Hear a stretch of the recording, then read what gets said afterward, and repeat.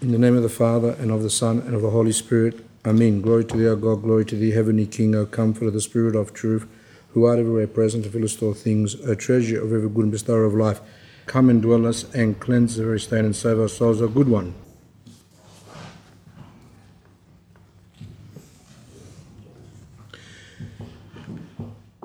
The often asked question from Orthodox Christians is, why do they feel dead at times? Why do they feel that their heart is hard, unfeeling, etc.?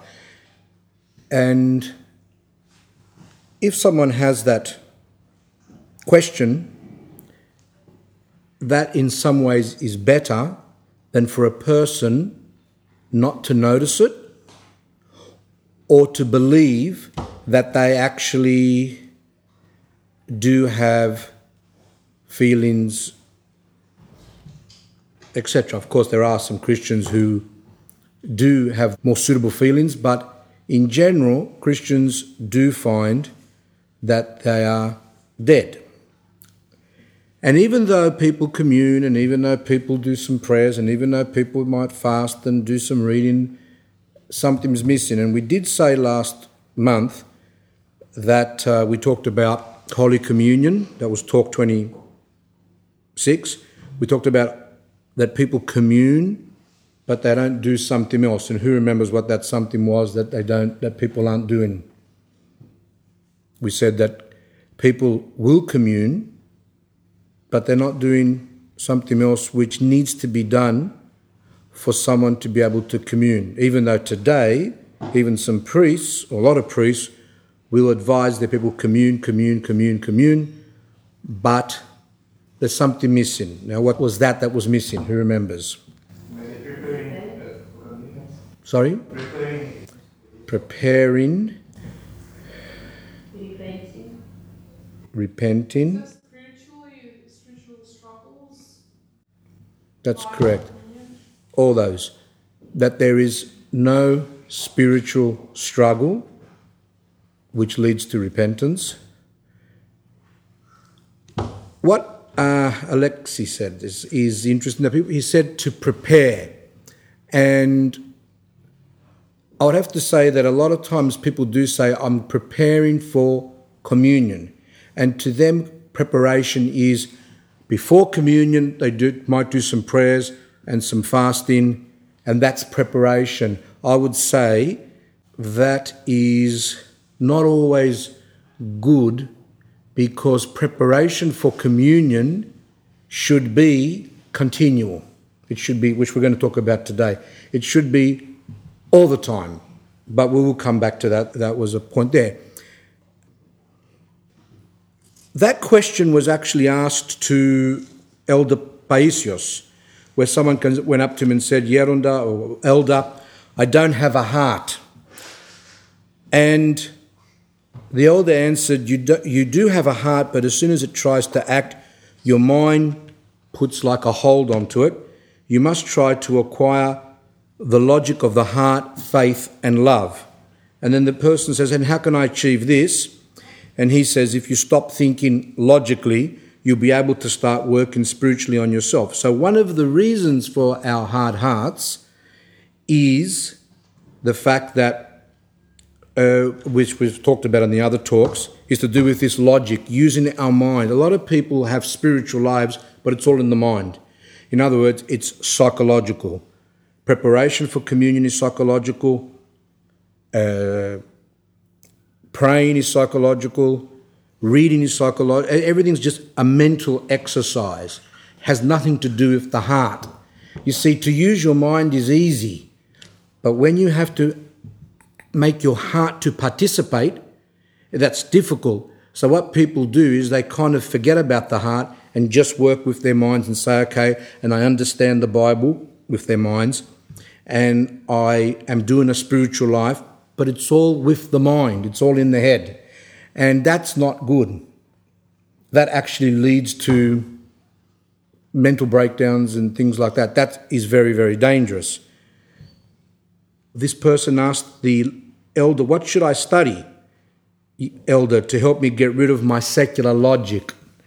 And he said, first you must read the Yerondikon, which I want to get some of those. That's what's called the sayings of the Desert Fathers, little stories and teachings of the fathers who lived in the desert. They're really simple, like those ones that I read you a few months ago, like the elder said to the monk to put a stick in the ground and water it. They're like little stories like that to teach about obedience and faith and God's mercy, all those type of things. So even though the lives of saints and those things do that, but it's also good, according to the advice of the elder here, is for us to obtain some of these books, which they call in Greek the Yerondikon. I think even in English they still call it that. Evangelinos is another thing. They're just basic, the sayings of the Desert Fathers. But when you read the lives of saints, because they're all mixed in there, we have some Desert Fathers in there, and then you read the life and it says the elder said this and then he did this. So it's the same type of thing, but these other books that I want to get, hopefully, is going to be more concentrated on those things. All these books are practical, not theoretical. Their simple patristic spirit and holiness will help you remove secular logic from your mind. Next, you should read Avai Sakwa, that's nothing. And another person, elder, when I feel my heart become hard like a rock, what should I do? And then the elder replied, your problem is not a hard heart, but a mind-driven heart. A heart that is really driven from the mind. Your entire heart has been taken over by your mind, and your heart is obedient to your mind. In other words, whatever the mind. The mind is the boss, what we can say. But there is still a chance for your heart to go back, to become proper again. How? Each day you must read a canon from the Theotokarion. If you want your heart to get back in shape, that's the best medicine. You do have a heart, but it's been clouded by logic. You are following the European way. So we have what's called the Eastern way, which is Eastern Orthodox, and we have what's called the Western way, which is the Western Church, the Protestants, the Catholics. They are completely absorbed in logic. They are driven by their mind.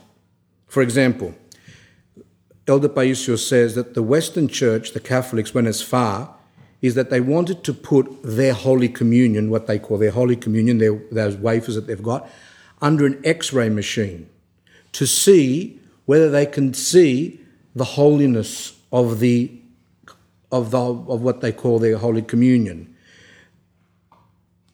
While in the Eastern Orthodox Church, we don't do those things. Of course, there are people who use their logic and say that, why venerate an icon, etc., etc. But the pious Orthodox Christians have at their availability the examples of the saints, and they have the tradition of the church to be able to enter into the correct spirit.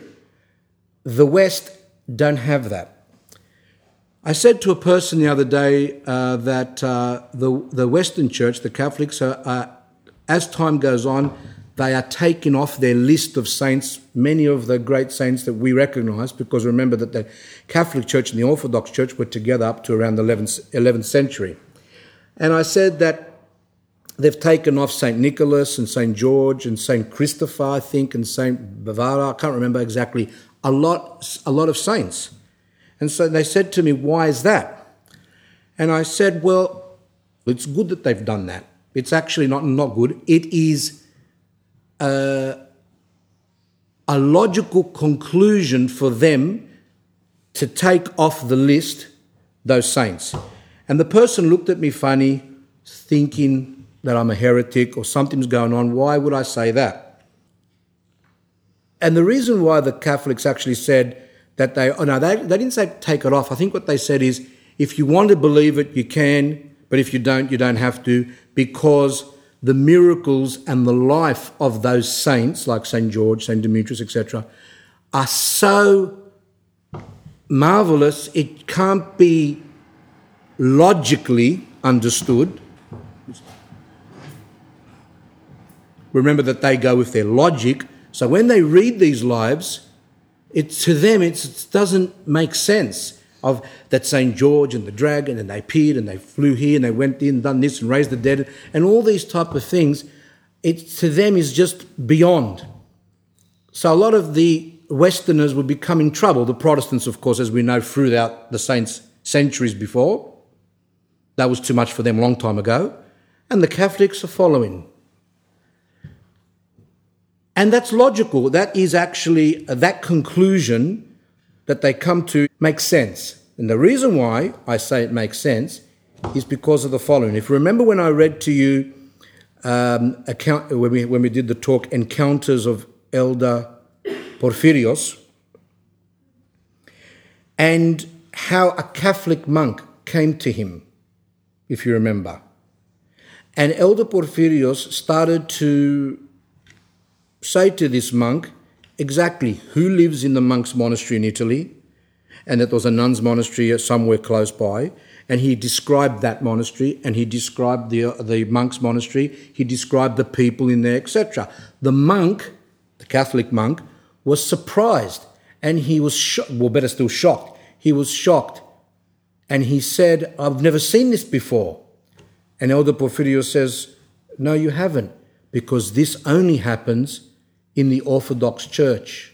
These gifts of the Holy Spirit can only be attained in the Orthodox Church," said that great saint. Therefore, what does that tell us? The Catholic Church, for centuries and centuries and centuries, have never produced saints. As we know, Christ is the same yesterday, today, and forever. That's why when we read our modern day saints, we can't see difference between the modern day saints of the Orthodox Church and the saints of centuries in the past, because Christ is the same. The same gifts that were in St. George can be in our modern day saints. If you read, which I want to get, Elder Iakovos of Evia, another Greek saint, he lived in a monastery that had there the relics of St. David of Evia. It's an island in Greece. And in that life, when I was reading it, it was like miracle on miracle on miracle and remarkable and the saint and all these things. This is not known in the Catholic Church. So for us, we're not shocked if we read an old saint of the past, because we can read a saint of today and we see that there's not any difference. And that these saints, we have Elder Paisios lived up to 994, Elder Porphyrios 991, and so many. St. John of Kronstadt, for example, who was in the beginning of the last century. Sorry, he died in the beginning of the last century, 1908, I can't remember, 14. And we read his life and see the miracles that he performed when serving the liturgy, his clairvoyance, the Optina elders, Saint Xenia, Saint Seraphim of Sarov. That saint was full of the Holy Spirit. Latins can't understand it. So therefore, that's why I said, not that I'm a heretic, I would say logically, what they're doing is correct, because they've got nothing in these days. They've got no saints to see that there is no difference. That's why it's very important when you read lives of saints to read the ancient ones, but also read the modern ones. And that's why on purpose I actually did those talks on Elder Paisios, which was around 1, 2, 3, 4, 5 maybe, and Elder Porphyrios, about 5 or 6 talks in detail. Saints that lived in our times. I would have done a Serbian or Russian, but I wanted to do those two because of a couple of reasons. One, they are so popular all over the world. There are so many books about them. As well as the fact that I had some encounters with them myself, plus the fact that I've been to Greece and I understand that when I read other lives of saints, sometimes when you read, say, a Serbian life of saint, if you haven't been in Serbia, it's a bit hard sometimes to picture things, and not that you don't get any benefit, but for me, that's what I thought, and that's why I read those lives of saints. Anyone have any questions so far on what we've said? Sometimes when you people ask questions, there are things that I might have not said or needs clarifying, and I think that's good. Sorry, I'm a bit sick. I was just wondering, so if Catholics ever say that they have seen miracles in their church, so is it always wrong, or do they occasionally get some?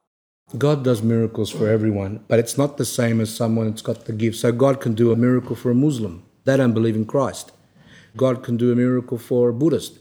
Miracles in and of themselves is not what I was talking about. I was talking about the gifts of the Holy Spirit.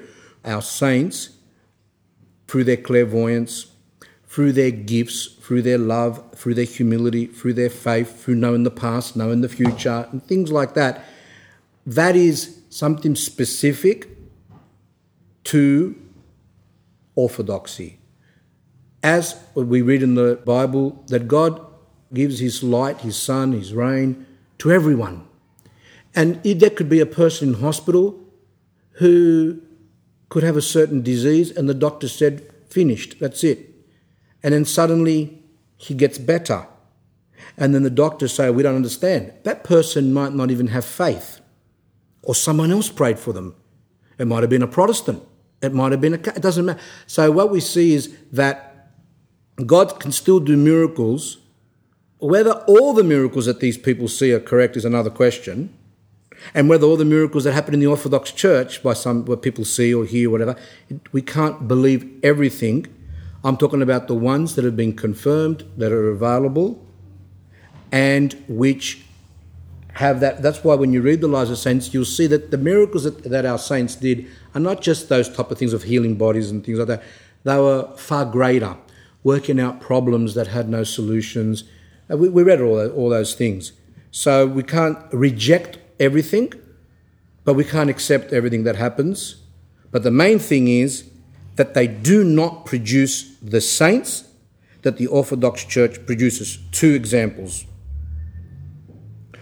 We have many relics of our saints who have not undergone corruption. They are completely with their hands, fingers, or all their muscles, everything. The Catholic Church does not produce that. They say they do, but they don't. This is something which is given to the Orthodox Church and only the Orthodox Church. And the other one is the holy water. Catholics have holy water, what they call holy water, which they add salt or some chemical preservative, so it won't go off. As Elder Paisios says in that section, when he speaks about this logic and Westerners and things like that, he goes, the Orthodox holy water lasts for centuries and centuries and centuries. It doesn't go off. But we don't use salt and we don't use chemicals. We don't use preservatives. This is something which is a particular thing which happens to the Orthodox Church. Does that answer your question? When someone tells you, look, when people come up to me and they say, oh, this happened and that happened, whether they are Orthodox or whether they're Catholics or whether they're unbelievers or I don't know, it doesn't really matter. You can't reject everything, because who are we? If we had an elder here, because they have that gift, they know what's from God, what's from the devil, what's from human, just physical. They know. A lot of times we don't know. Even those appearances when they say, and the soul came out of the body, like I read in talk number 1. And there's all these things that happen even to unbelievers. One person that was here that time, he wanted me to say to everyone, they're all demonic. And I said, I can't say that. I don't know which is demonic, which is not, except when it is completely contrary to the Orthodox Church's teaching. So it's very hard to say. People say they see visions, they see dreams. I don't say what they saw was from the devil, because I don't know.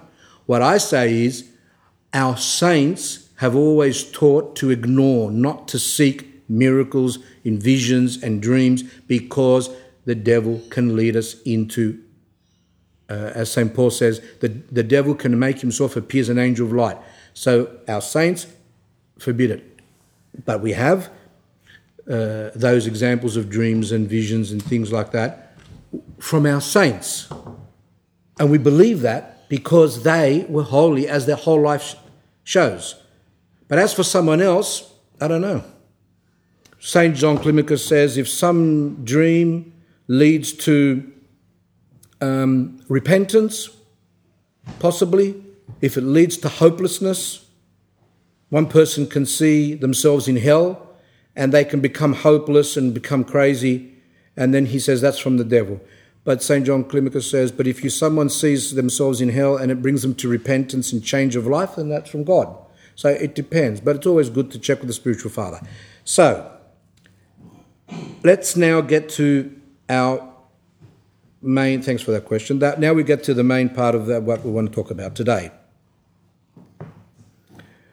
I'm basing what I've written here on a Russian saint, which is Saint Ignatius, I don't know how to say the second, Brenchinov?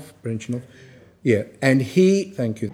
And he has written many books, and one of them, which is one of his works, is in this book here, which is The Arena. Now, I bought this book when I was first in the church, and I have to say that this book helped me a lot, because even though it's written for monastics, and I'm not one who likes to tell beginners to read monastic books because people go a bit haywire and think that they're monastics when they're married. And how can you be a monastic when you've got children beyond minutes? It's a new type of breed of monasticism. This book I do recommend because St. Ignatius had the gift of discernment. And as you'll notice in a minute, and he penetrated into authentic spiritual life, similar to Father Seraphim Rose. Same thing. These people have the gift, a great gift of discernment, to know what's from God, what's from the devil, what comes just from our human self. And therefore, when I started reading this book many, many years ago, I first came to the church, it actually helped me, and I have to say that it put me on the right track to some extent, especially to do with deception. When I was speaking to our Metropolitan, Ilarion, and he goes, he was saying it as well, he goes, with enthusiasm, he goes, I love the works of St. Ignatius. He goes, when you read them, they're really meaty. Meaty means that when you read it, basically every line is fantastic. It has something for you to get at. Some books, unfortunately, you read, and it takes a while until you get something. But this person had this gift that he was... Anyway, you'll see and that book is available, which I bought plenty of them on purpose because I believe that it's an excellent book. Now, St. Ignatius says, spiritual life that is not based on the commandments of the gospel is like a building without foundation. It will collapse. We have our architect here, and we will know that, it's common sense, that all buildings need a foundation. Because if you don't make a foundation for the building, then the bigger the building, you have big foundation. That's why when they make these big buildings in the city, you see the hole is so deep. They have to put in really deep foundations so the building can stand. All our houses that we live in, whatever, the units, they all have foundations. Now, in spiritual life, we also need the foundations. If not, our spiritual life will collapse. And that, St. Ignatius says, is that your spiritual life is based on the commandments of the gospel.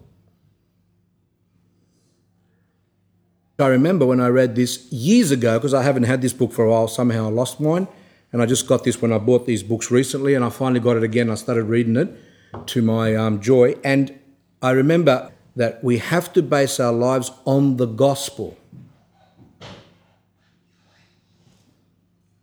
Someone asked me the other day when I said to them what I'm going to speak about, they said, well, what are the commandments of the gospel? And what's the answer? The commandments of the gospel are, well, what did I say to this person? I should have said, I think I didn't want to be rude because I was too busy thinking about what I wanted to do in the talk. The answer is the commandments of the gospel are in the gospel. Obviously, you don't read it. So if you read it, you wouldn't ask the question. So how many Orthodox Christians really read the gospel? We're going to come to that. When I speak to people, or when any priest speaks to a person, or a spiritual person to another spiritual person, whatever, we like to refer to the gospel. So when new people come and they ring up or ask me questions and they say something, and it comes to my mind, I go, oh, you know the example where Christ says this? They go, no. Oh. And then you speak on a bit more and I say, don't forget, without me you can do nothing. Remember when Christ said that? No.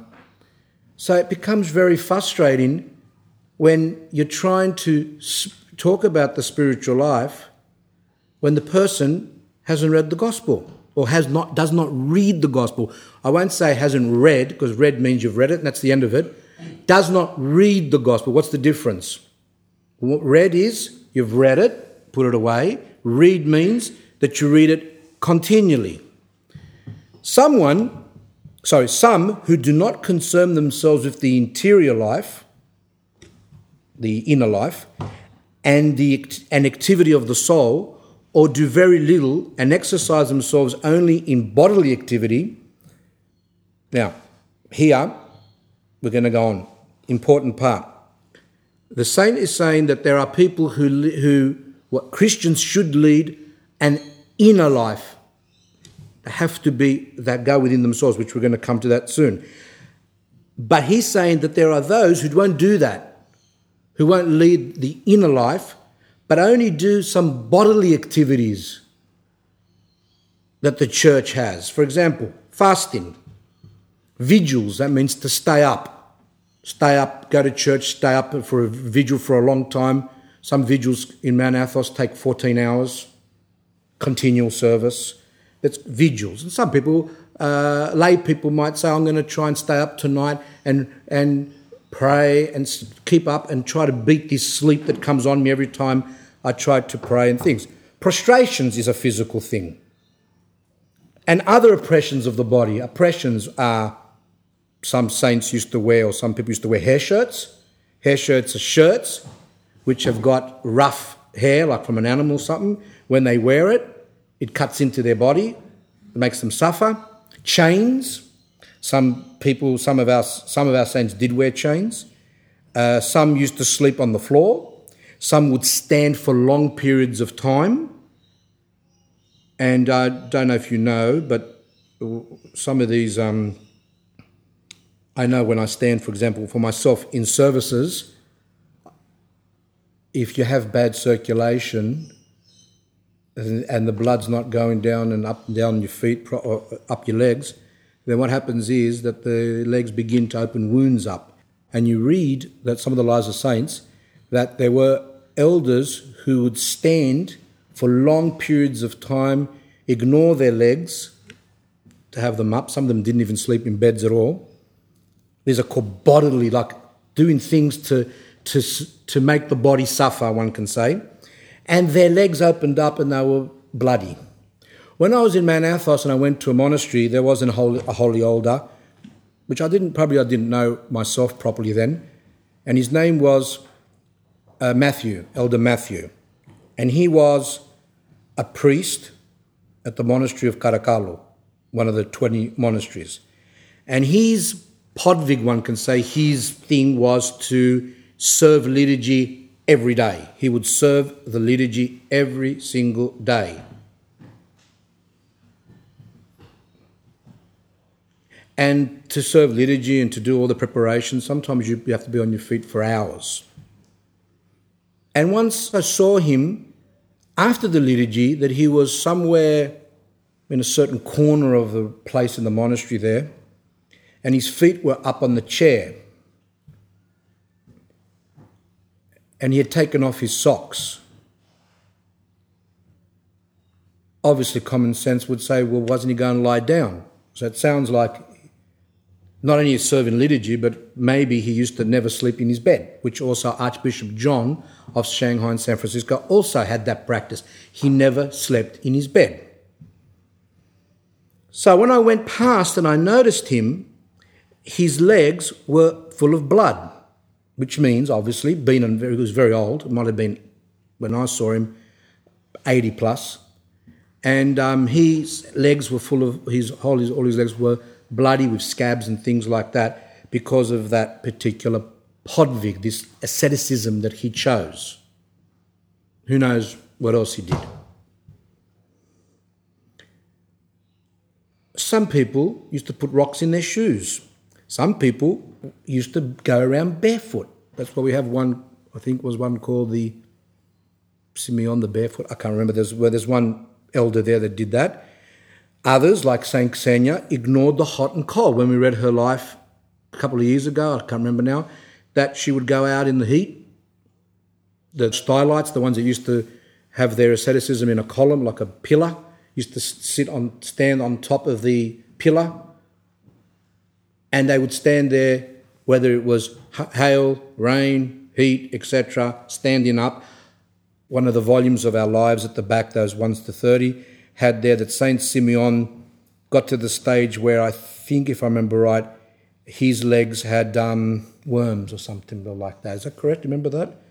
Some type of maggots. For us, all this is illogical. Another ascetical bodily type of thing would be, well, not really, I suppose it's not really a bodily thing, but let's just put it in anyway, silence. Others would go out into the desert and see no one, live on their own. These are some of the practices which our saints did. In Russia, when there was a revival of spiritual life, I think, don't quote me, I think it was the 19th century, I'm not sure, especially with the Way of the Pilgrim, that pilgrim book that came out on the Jesus prayer, and a lot of people started to practice these things. So they're all around Russia. There was always these people on the road going to monastery, things like that, with their chains and their rocks and things like that. And many of them were deceived.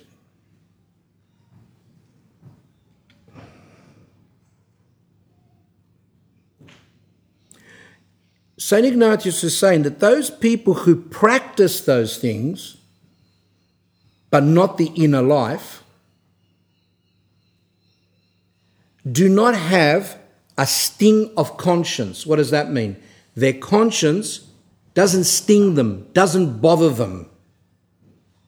They do not have at all their conscience convicting them and telling them that's a sin. That's not, that's a sin, to make them guilty. And this is a form of Pharisaism. That's what the Pharisees had. The Pharisees kept a few things. They fasted, as they said, twice a week. They gave 1/10 to the temple, even to the parsley, as we said, the cumin, whatever they call it over there. And I think that's in those areas. And they kept their way of their bowing and standing in the temple and all these things which were external, and they kept the commandments to some degree, but not the inner life, nothing to do with their inside. Everything was done out of pride. And as a result of that, they did not have a conscience, such that when God came, when God became man and walked on earth and spoke and did miracles, etc., they were not moved at all. They were what we say in Greek, anesthetoi, which means they are completely without any sense of anything. They have no feeling.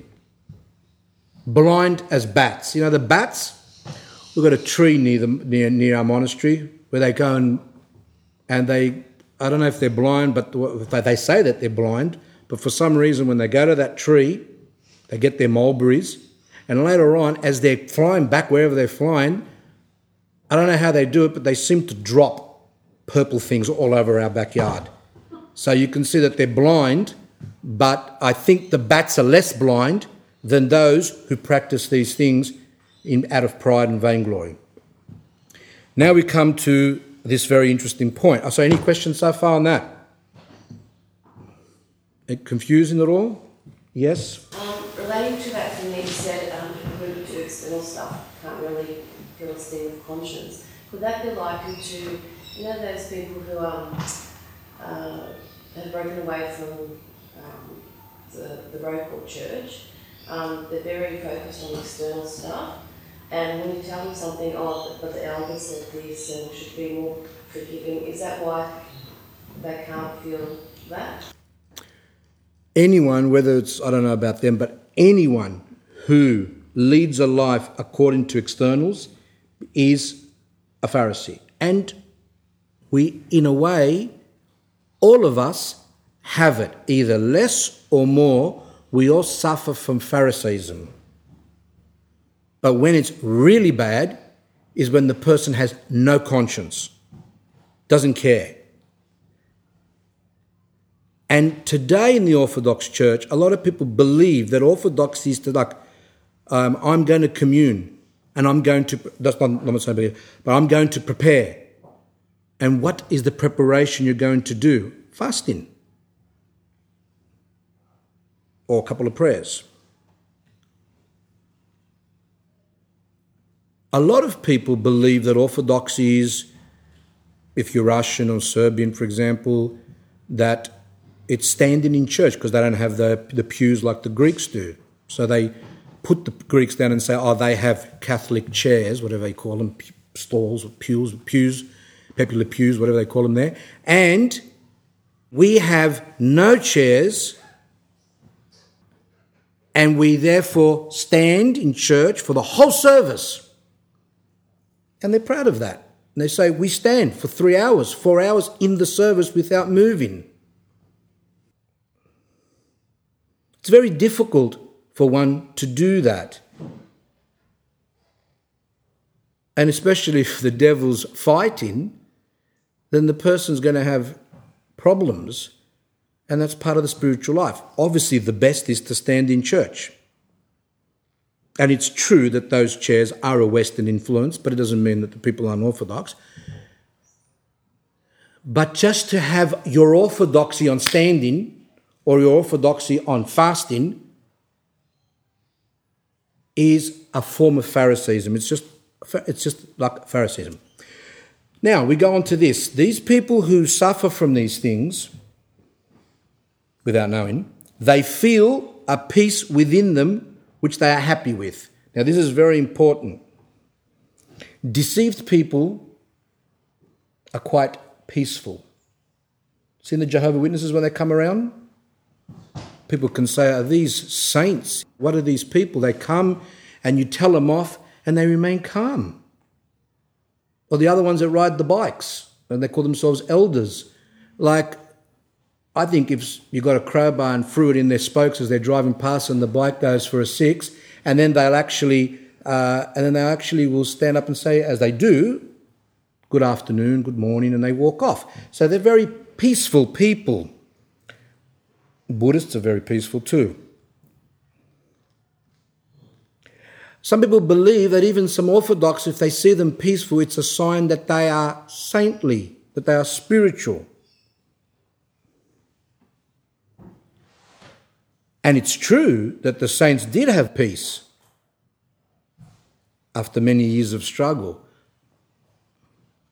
with humility, with love, with faith, with repentance, etc. But I don't know how people have this peace without struggles and things like that, which we'll see.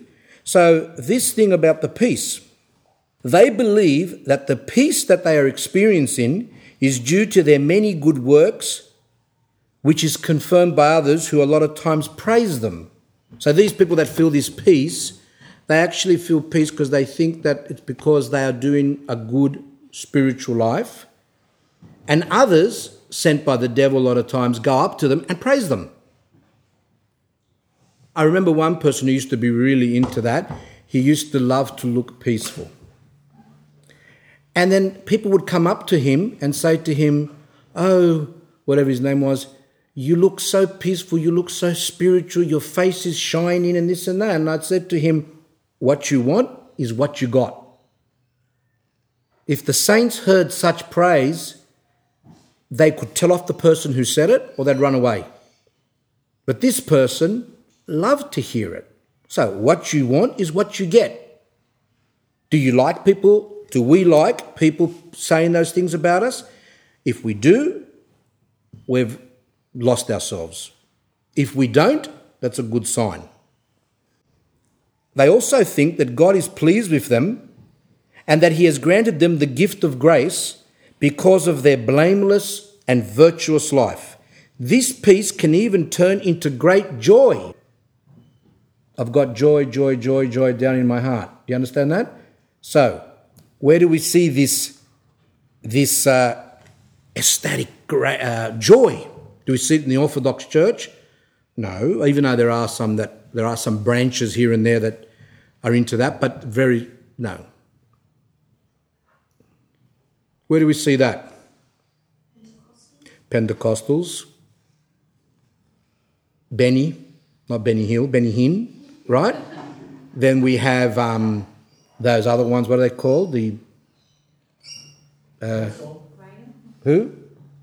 Hillsong. And there's a very big emphasis on joy. And be filled with the Spirit and with the grace of God and sing joy. And they all start doing, I don't know what that means. And they go like this and they go like that and they say, the joy of the Lord, I don't know. Anyway, that's what they do. And according to Orthodox tradition, this is not a spirit of God. Where did we see the apostles do that? Where did we see the saints, the ancient saints do that? Where did we see Christ do that? Christ is the perfect example. Where did we see him do those type of things? Laugh and go into fits. It's interesting sometimes to actually see it. They show their rallies on TV sometimes. And I was watching it once, and this person, supposedly the Benny Hill person, made him better. And then he was running up and down and here and there, and he was showing that he was better, and he was jumping and joyful and laughing and etc., etc. This is not orthodox. Now, are we saying that they not get better? I don't know whether they're getting better, whether it's deception to a full extent, but one has to observe this particular pastor, whatever he calls himself, the man in the white suit there, and see that the man is full of pride. He believes he's Christ, where he walks up and he puts the hand on the person and puts his hand like that and the person starts to shake and falls down. Those things don't occur in the Orthodox Church, unless the person's possessed. Then yes, if a saint went up to a person that was possessed, perhaps, then they would, like it says that Christ went up to the young boy that was possessed, and then he convulsed, whatever the word is there, and he was shaking, and he fell down on the ground to show the harm that the demons do. That's why God allowed it. God could have taken the demon out in an easier way. But that boy, when the demon was coming out, he was like he was going to tear him apart. And that was done so that the people could see how evil the demons are and how, if God did not control them, how they could destroy people. So, this peace can even turn into great joy. They never stop thinking that this joy is a gift of grace. And I put here examples, the gurus, Eastern religions, a lot of heretics, the Benny Hill person, and many other evangelists and born-again Christians. I know his name is Benny Hinn, but to me it's one of six or one half a dozen, as they say. The saint says, such woeful self-deception, St. Ignatius says about these people. Now, woeful does not mean that he's, like in a way, when I first read woeful, I go, what is the, I know, where in Greek, woeful. So I looked it up in the dictionary and it actually says pitiful, sorrowful. So the saints speaking about these things in a very, very sorrowful way, where he's saying that he feels sorry for them the way they are. I'm obviously saying a lot of things in a way negative, but some of them know what they're doing is wrong, and some of them are victims. I say to the ones that are victims, woe, woeful, pitiful, sorrowful, you feel sorry, they're looking for something. But then there's others who they read the Gospels, so the Protestants still read Gospels, and they know in there's references to pride, etc., which they tend to ignore.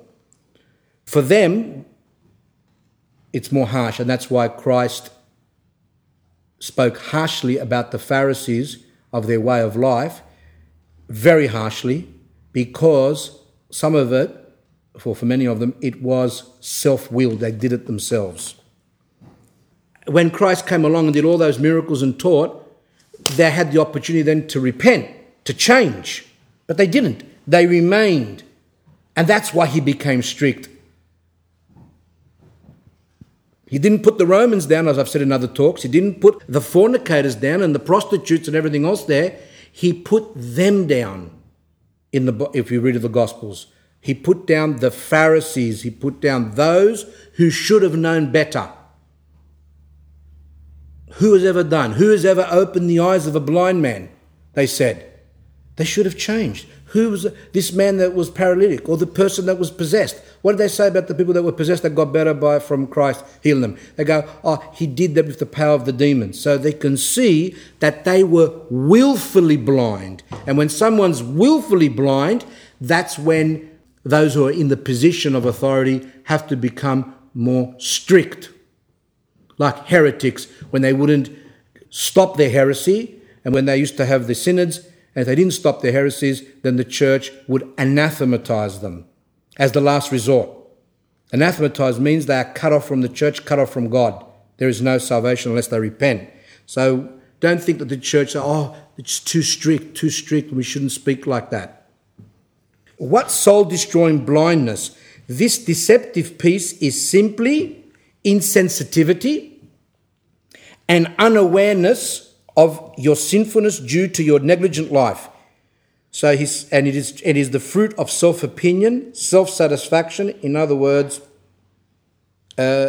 being pleased with oneself. So this blindness, this Pharisaism, comes from and it produces insensitivity. We said that further above, and this is because the person is not doing a proper spiritual life.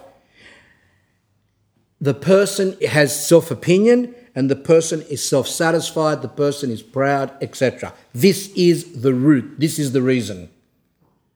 This is the reason for all our problems, actually. All of us.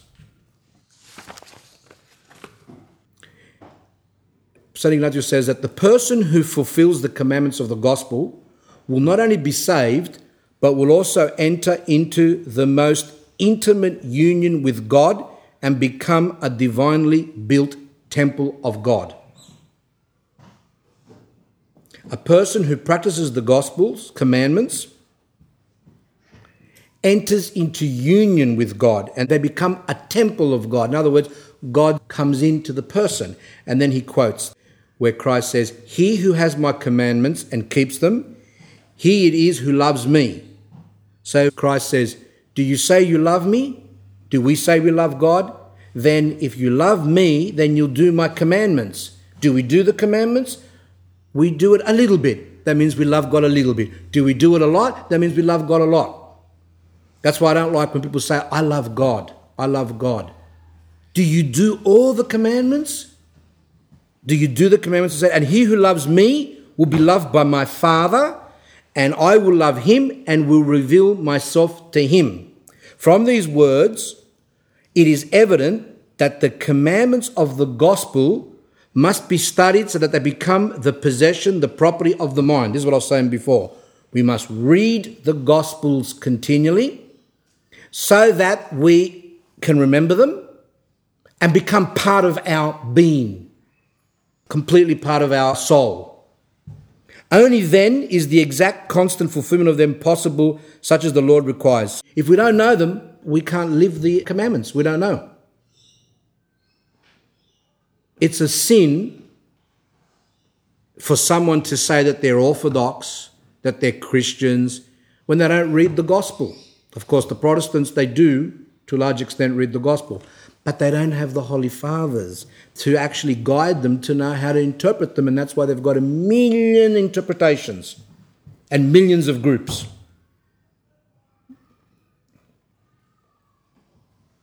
We read the Gospels, and we must read them every day, and if we don't, that means that there's something wrong with us. Now, would I go up to a person who doesn't go to church and say to him, "You're not reading the Gospels, it means that you're bad, that you're deceived, you're an idiot," or whatever? Would I say that? No, because they don't even say that they're even Christians. Who am I speaking to? I'm speaking to people who are practicing, supposedly, Orthodox Christians. In other words, I'm speaking to us, to myself, to you people, and those who will hear the talks from the CDs things.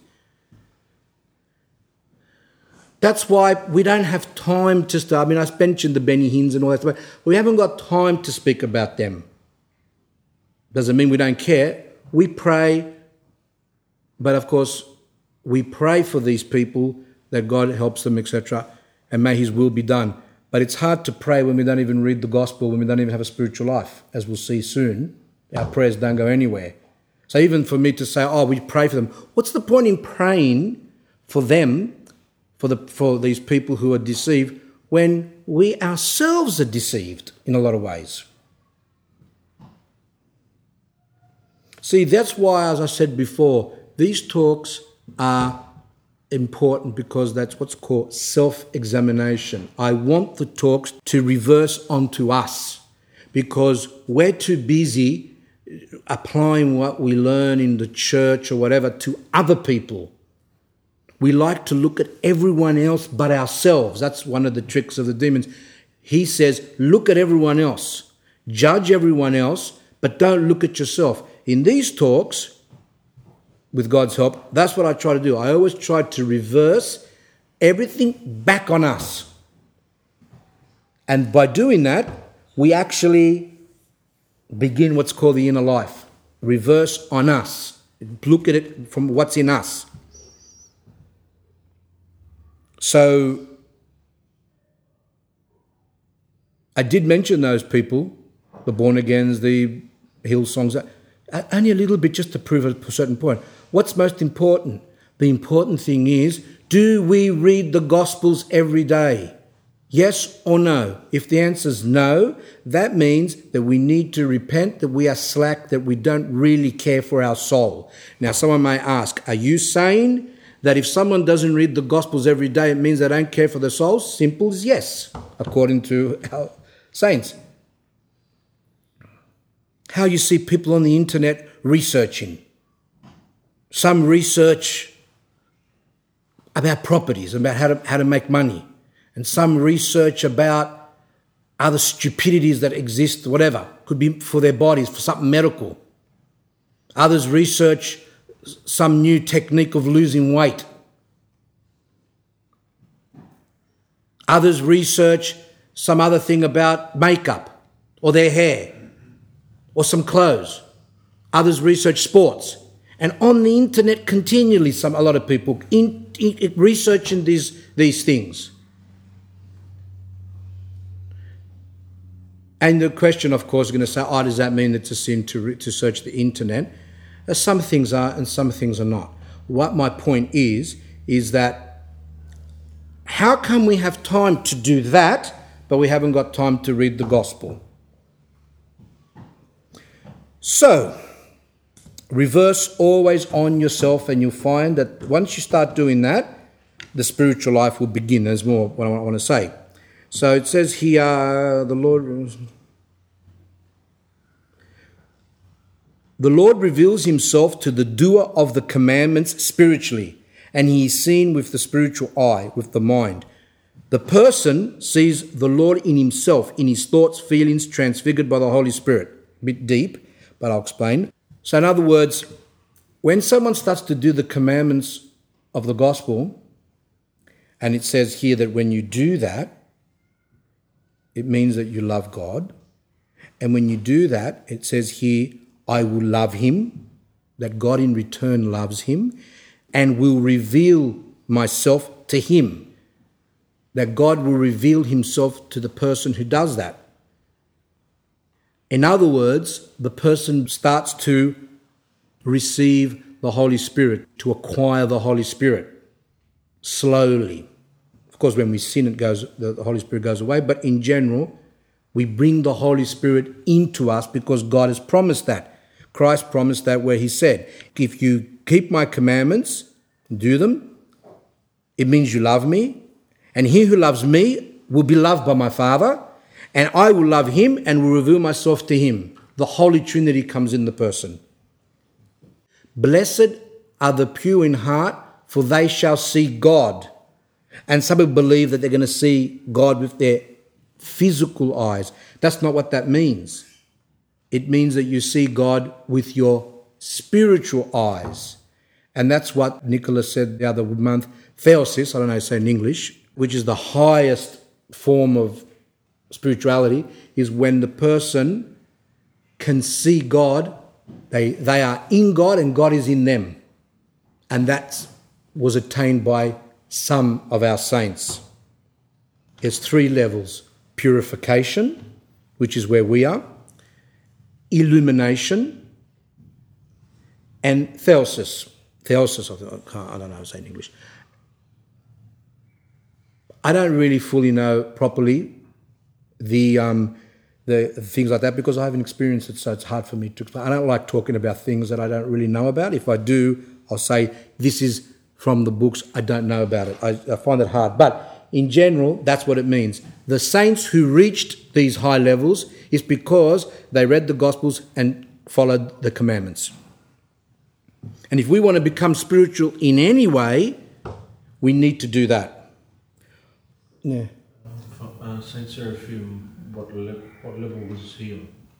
Theosis. Yeah. So he was, the Holy Spirit lived within him. And that's why it's good, we should read his conversation with Nicholas, who is it? Was it Motolov? Was it? I can't ever say Russian names. Motolov, how do you say it? You said it for me. Where he spoke there and he actually talked with this person, who was a lay person, and at that time, Saint Seraphim prayed, and this man also acquired the Holy Spirit because of Saint Seraphim, and then they had a whole conversation. That's good for you to read. Talks about everything in there. Saint Ignatius says, don't seek to see God with your eyes, physical eyes. This is clear from the words of the gospel that follow those we just read before. If anyone loves me, he will keep my word, and my Father will love him.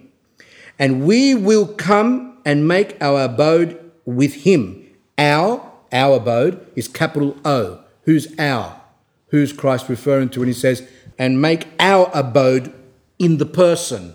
Our means Father, Son, and Holy Spirit. Capital O. That God in Trinity, the Father, the Son, and the Holy Spirit come and dwell in the person who, as Christ says, if you love me, you keep my commandments, then we come and dwell within you.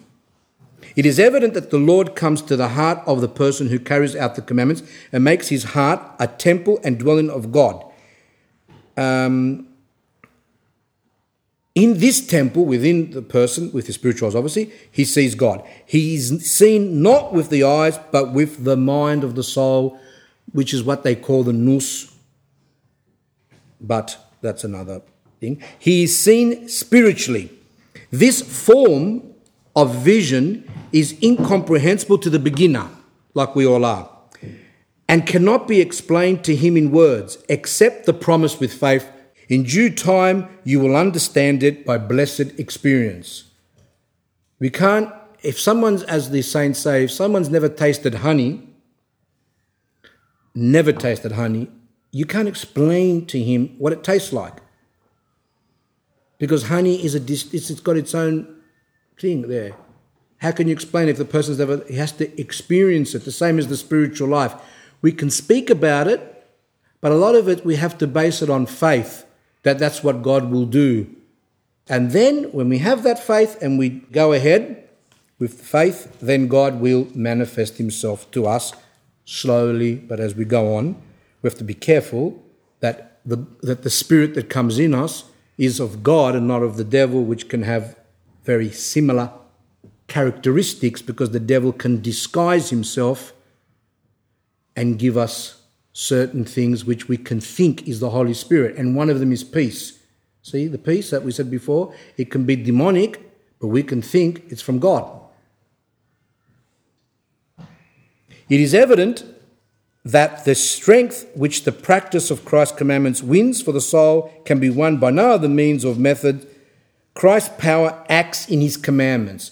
If we don't do the commandments of Christ, we cannot receive God's grace. That's the struggle, to keep the commandments. We can't just say, okay, now I'm going to read the Bible, I'm going to read the commandments, and that's it, I'm going to do them. That's not what it's about. Doing the commandments is lifelong, difficult, struggle. The holy monks of old called the monastic life a life according to the commandments of the gospel. Now, I will add there, the saints in general say that there's no difference really between monastics and lay people, because in both cases we have to keep the commandments of the gospel. Both cases. There's only some differences, which we've mentioned before. Married, children, etc. St. John of the Ladder defines a monk thus: a monk is one who is guided only by the commandments of God and the word of God in every time and place and matter. So a monk, or we can change the word monk, we can say a Christian is one who is guided only by the commandments of God. But how do we know the commandments of God if we don't read them? And the word of God in every time and place. So by having the word of God in us, do we remember what we read? Then we begin to practice it. We'll know what to do in situations. We'll remember things. Whoever looks at a woman and lusts in his heart, or whoever looks at a man and lusts in the heart, has committed adultery. That's in the gospel. See, the 10 Commandments, which I made a list there, it says, "They shall not..." The 10 Commandments, they mention that. It just says, "Thou shalt not commit adultery," which is number 7. "Thou shalt not kill." But St. John says, if you hate someone, you're a murderer. God's grace cannot be in a person who hates. That's not mentioned in the 10 Commandments. It says if you kill someone physically, if you lust for someone in your heart, you fantasize, you desire, that means you've committed a sin. That's in the gospel, not in the 10 Commandments. See, the Jews for the first centuries were not able, God did not give to the Jews his higher law because they wouldn't be able to do it. It was a basic thing. Don't do this, don't do that, don't do this. But when Christ came, he gave the inner life. The inner life is what we're going to be emphasising today. So the monks subject to St. Pachomius the Great had to learn the gospel by heart so as to have the laws of the God-man like a continually open book in their memory, in order to have them continually before the eyes of the mind for their easier and more unfailing fulfilment. St. Pachomius the Great was a monk in the desert, and if someone wanted to come to him to become a monk or to be under him, he said, "I want you to learn the Gospels off by heart." Some I think even said you have to learn all the Psalms off by heart, because the Psalms are really spiritual struggle. But let's stick on the Gospel here. He wanted them to learn the Gospel off by heart because St. Pachomius knew that to be able to keep the commandments of Christ, your mind has to be saturated, one can use, swimming in the law of God in the Gospels. So the Protestants are correct where they say, the Bible, the Bible, the Bible. It's correct. But we have our saints that say the same, but know how to apply it. And unfortunately, I come across continually Orthodox Christians who do not read the gospel much or at all. But I have come across others who read it every day. They say to me, it's like a drug, it becomes like a drug in a good sense. I go, what do you mean? They go, well, I read the daily St. John of Constance calendar, for example, or any calendar. It says the gospel of the day and the epistle of the day. And they read that every day. Just a little section. And they said it's become part of my system. So I can't miss it. I have to do it. It's become like, to me, I need it. It gives me something. Yes, it gives you the grace of God. It enlightens you, etc.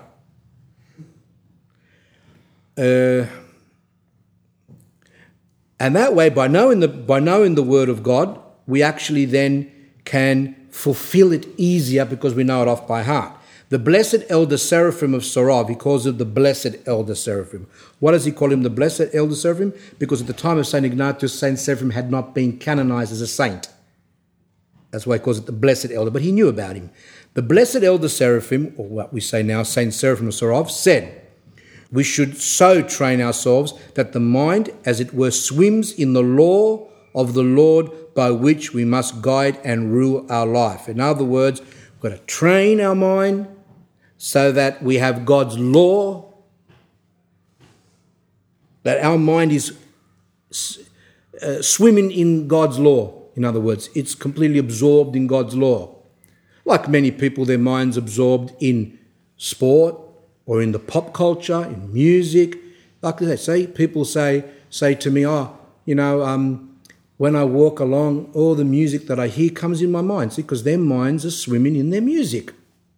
Others, they're swimming in their pornography. Depends what they're focusing on. Others are swimming in their sports and their fantasy. I don't know, whatever. We all have our madnesses, but we want our minds to be swimming in God's law. By studying the gospel and trying to put its precepts into practice in thought, word and deed, you will be following the Lord's direction and the moral tradition of the Orthodox Church. So that was a little bit on that.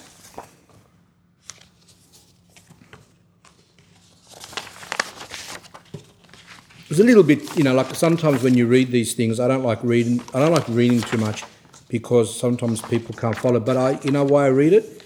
Because if I try to do it myself, I wouldn't be able to do it. It's so great, I have to read what the saint says to be able to guide me. I don't want to miss. I'm limited. So in these things, I needed to read it, but I tried with my best to explain it. This, what I just read to you, is basically a few sections from the first 3 to 4 chapters of the Arena. Any questions from that section that we just read? Good, nothing? One whose spiritual life involves bodily activities and not the commandments of the gospel is open to vainglory, pride, and sensuality. So we're going back down. We heard what the saint said about the gospels. We see the importance of them.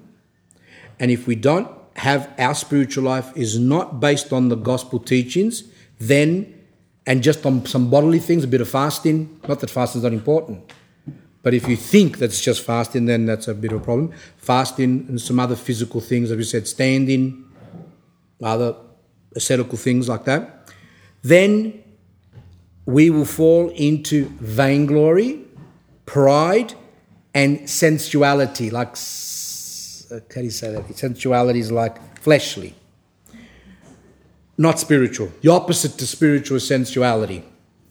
And vainglory means that we love to show off our virtues, supposed virtues, like the Pharisees did in the New Testament, where we read where Christ said that the Pharisee stood in front of the temple, making sure that everyone saw him.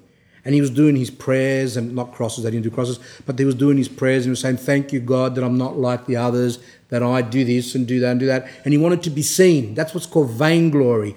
And you know what? We all have vainglory. We all have vainglory because our spiritual life has not developed such. Even the saints were scared of vainglory, and some of them used to fall into vainglory. I remember when I read this particular thing, which I've told you years ago, and when I read that, I go, if he had it, well, imagine us, how much vainglory we have. It was a martyr. He was in the arena there, and he was being tortured for being a Christian. And while he was being tortured, he had a thought that when he dies, he will be glorified as a saint and people will sing about him and do hymns about him. And from that, when I read that, I was so shocked and said, well, if he had those thoughts while he was being cut into pieces, then imagine us. So we must look for the vainglory in ourselves, which is everywhere, and fight it. If you don't notice your vainglory, it means you're not leading a spiritual life. The more you notice your vainglory, the more you notice the stink of it, the disgustedness of this thing within us, the more it means that there's some spiritual life happening there. The greater the Christian's asceticism, bodily asceticism, because there's spiritual asceticism, while neglecting the commandments of the gospel, the greater and more incurable will be the self-opinion that person has. So when you're just basing yourself on bodily activities and not the commandments of gospel, the inner life, etc., then it means that the self-opinion that we have is so great. He deceives himself, trusting vainly and mistakenly to his ascetic labours. He will obtain no spiritual fruit and will gather no spiritual wealth. Now, someone can say, but didn't you just say a minute ago that we all have vainglory? So if we all have vainglory, does that mean that we have no spiritual fruit? The difference is that we can be looking for our vainglory, struggling with it, asking God to rid us and to be repulsed by it, which is a good sign. Be repulsed. Know that vainglory drives out from us God's grace. Yes, it's there, but we fight. We avoid situations not to put ourselves in that position. You have the thought to do something to show off. I gave some money to the poor. I'm going to say it now so people can say, wow. Then you don't do it. If you do it, then you repent and say, I can't believe it. I lost my gift. As soon as you reveal your virtue to people for vainglorious reasons, we lose the gift that God gives us because of our keeping of the commandments, etc. The first sermon of Christ was about repentance. It says here, Jesus began to preach and to say, repent, for the kingdom of heaven is here. The first word that Christ said in his public ministry, 30 years old, was repent. That's the first word he said. And after his resurrection and before his ascension to heaven, he said, repentance and forgiveness of sins should be preached. Repentance again as the first word. So, to believe in Christ and to accept Christianity, let's say orthodoxy, obviously, a realization of one's sinfulness and repentance are necessary.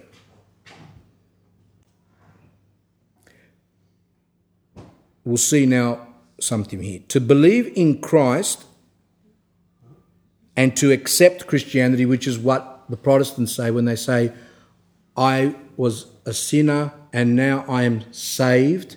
I accept Christ as my saviour.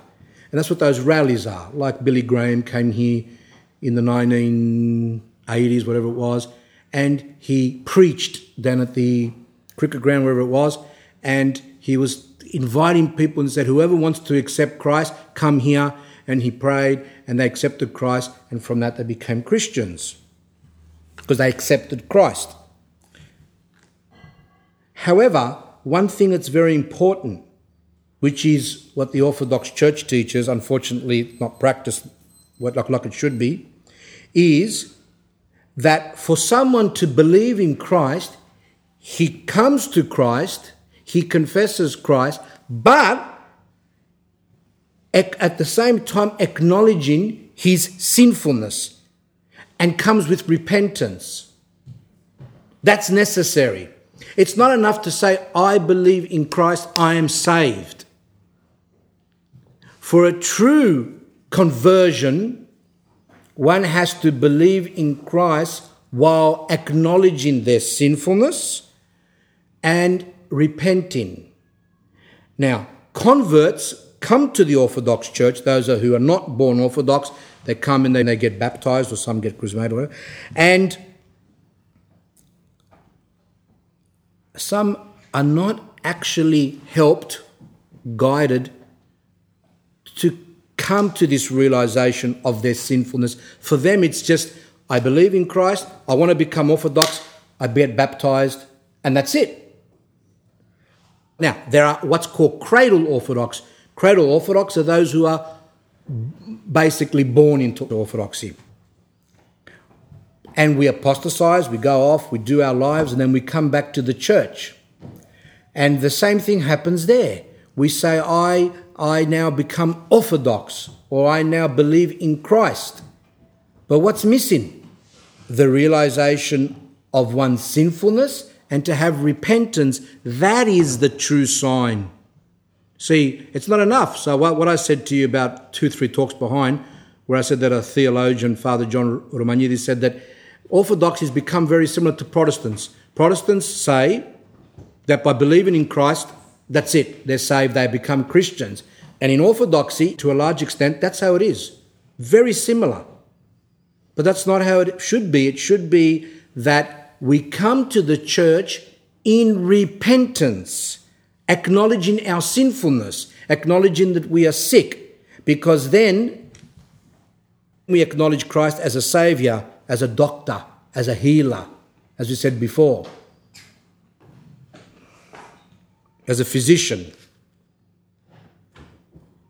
And once one comes back to Orthodoxy or is baptised Orthodox, having their acknowledgement of their sinfulness. Some Protestants do that. I have to say that some do come and say, I was a sinner and I was bad, and they come in repentance. That's true. Some of them do that. And then they acknowledge Christ. But later on, this is the difference between Orthodoxy and a lot of these Protestants, is that for them it's full stop. They acknowledge that they were sinful if they do. They acknowledge that they had a life without Christ. They might repent to some extent. And that's it, they're saved. But in Orthodoxy, there's a difference in that after we are baptised, or after we return back to Orthodoxy, if we were born into Orthodoxy and convert, come back to the Orthodox Church, we have to continue to acknowledge ourselves as sinful and to repent. Not stop, like the born-agains or whatever they do. They stop. I was a sinner, as they hit their tambourines. I was a sinner. But what do the Orthodox say? Lord Jesus Christ, Son of God, have mercy on me, a sinner. Continual, which we will see as we go on. The time is now 7:30. I want to try and keep to schedules because but tomorrow is a public holiday as well. We'll have a break now for about 15 minutes and we will continue on. I noticed that people didn't get up today. I noticed that people they don't look like they're in a dentist's chair.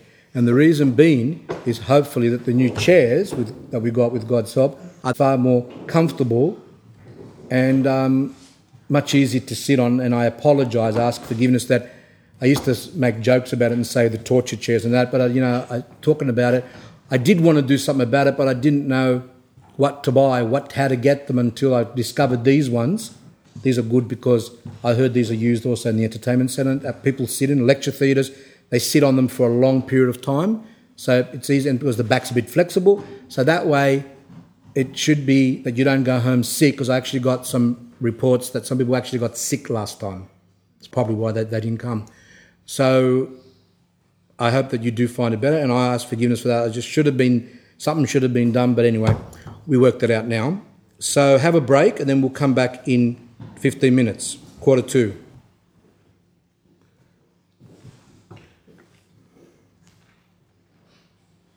On reflection, I might have to say that perhaps my treatment of the born-agains, etc., was perhaps harsh and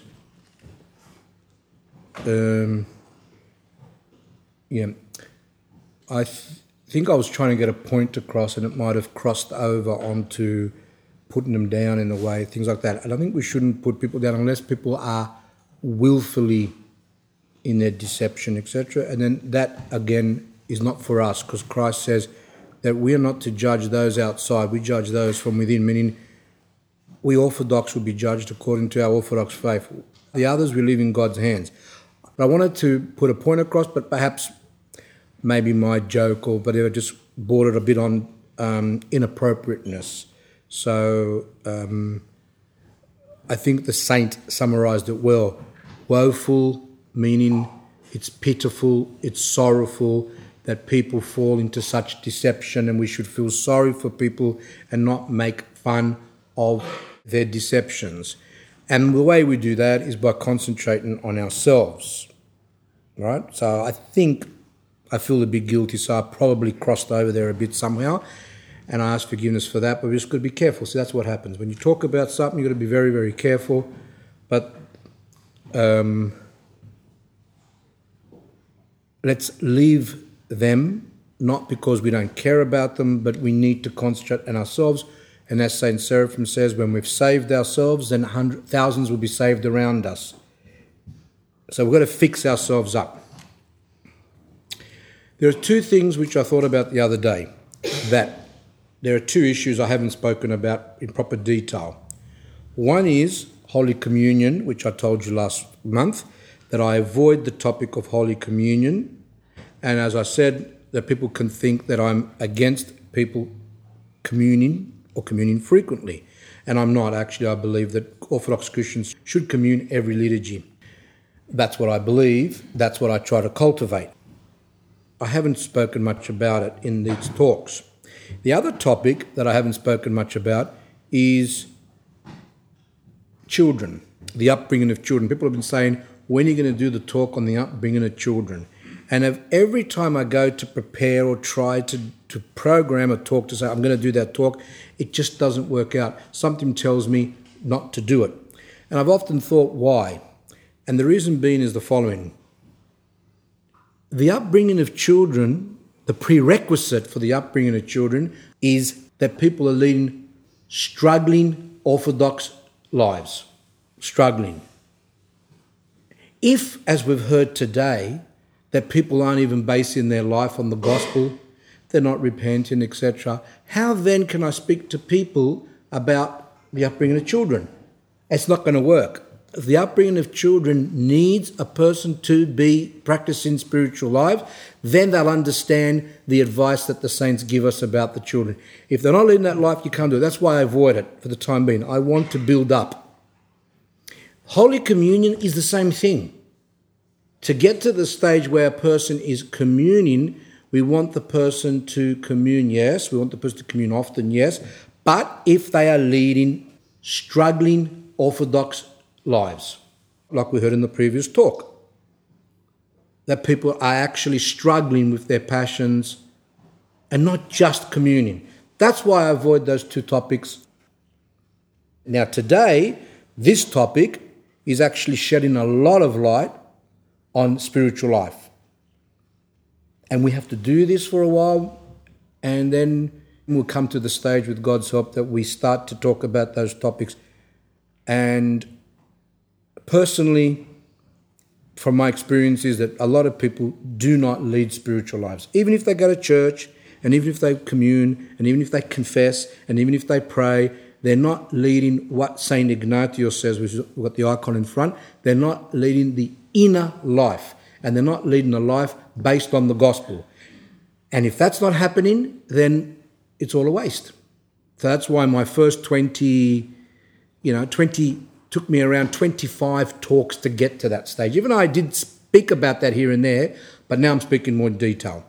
Now, the children of God lead a life according to the commandments of the gospel. St. John in his epistle actually refers to Christians as children of God.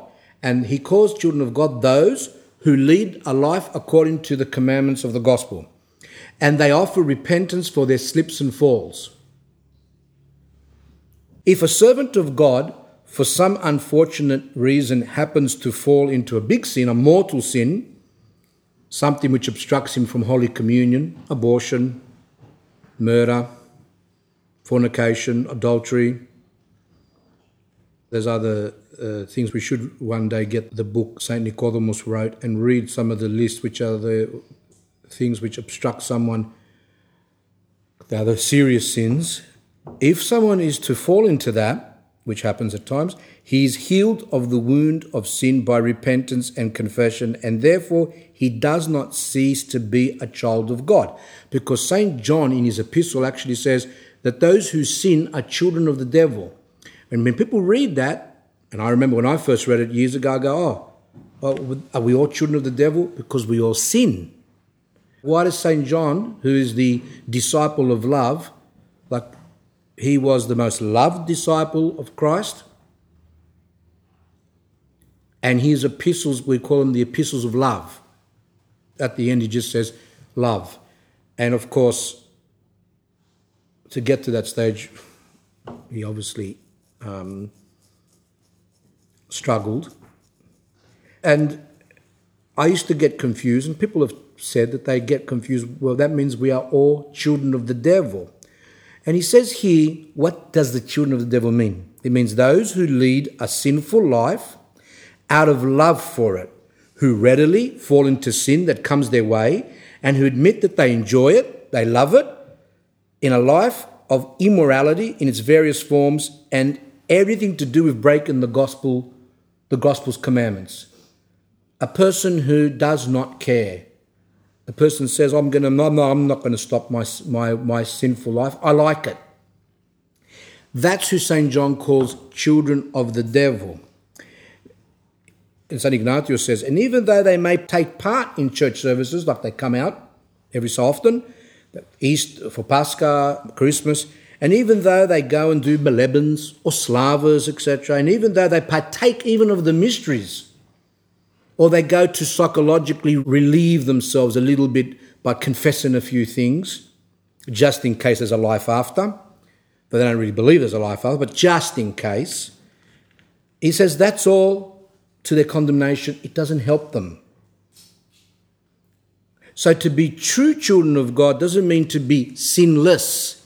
It means that we sin, repent, confess, while others that are what St. John calls children of the devil, they sin, they don't repent, they love it, etc., etc.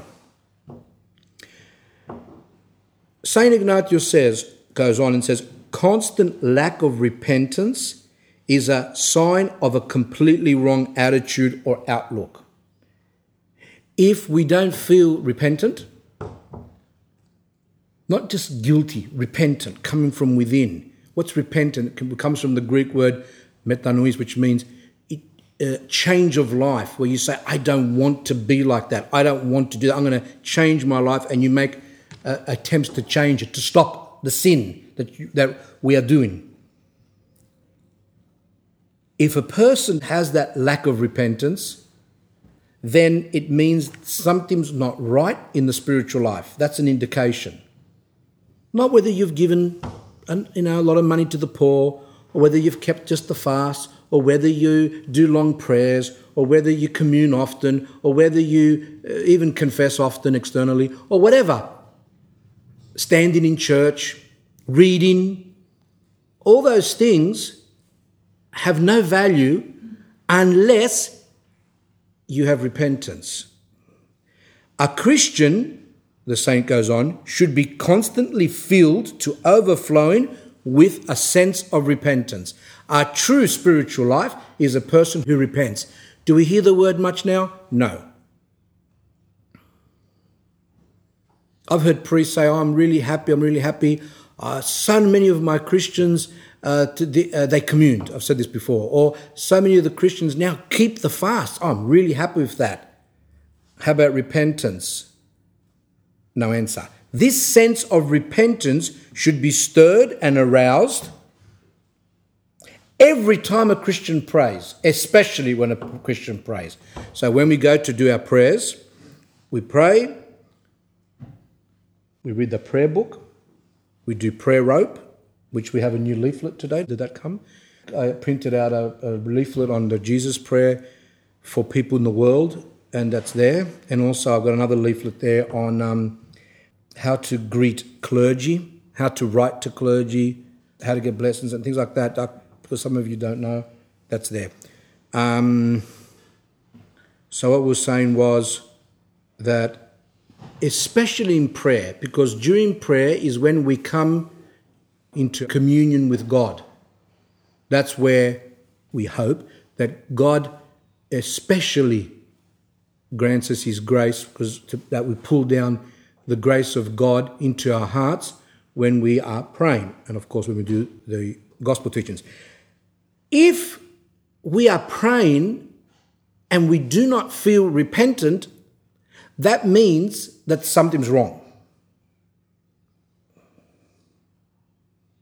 That is the most important thing to look at. Not whether you feel peaceful like the gurus, not whether you have, where you are counting your good deeds or whatever, or you're being distracted at the time. The true prayer is one where we are repentant. But people look for other things. People don't think about repentance as being, what's the basis? If we have repentance, that's the most important thing. God wants repentance, especially in the beginning of our spiritual life.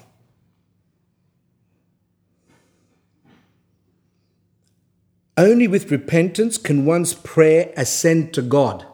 If we don't have repentance, we're not going to have our prayers answered. And if by chance sometimes they are answered, there might be special reasons for that. But in general, our prayers are only satisfying, if you can use that word, when we have repentance. A Christian's whole conduct and behaviour should be filled with this sense of repentance. That's it. Christianity equals repentance.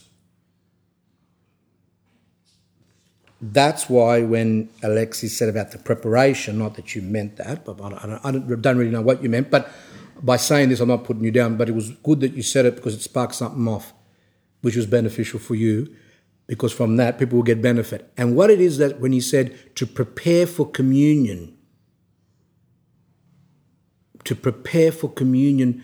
we commune, we prepare. So what's this preparation? Yes, we do have to fast. Yes, we do have to do our prayers.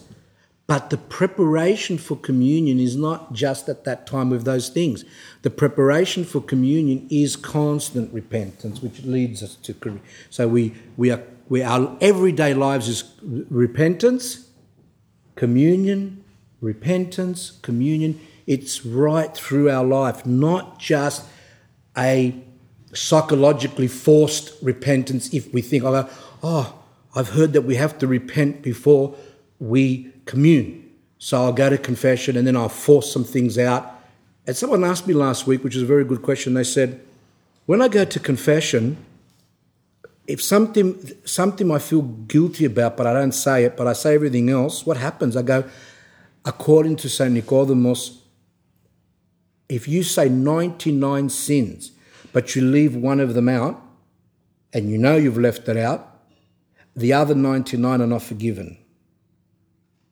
Now, why am I saying that? Is to see that it's that particular one which is the one that we need to say, but if we can't say it, it means that we haven't repented properly, we haven't actually asked God to help us to repent of it and to be able to say it. But we go, we say like slap Harry, just go and confess. Don't do that. If you don't, it's happened to me too. I have to admit that sometimes there's a certain thing that I've got which I don't feel that I want to say or I can't say or whatever reason. So what do? I wait. I won't go to confession. I will wait until I Ask God to help me to say it. That's what you should all do. That's what I've read. I'm not my idea. That's what I've read. That's what the church fathers teach. Don't go.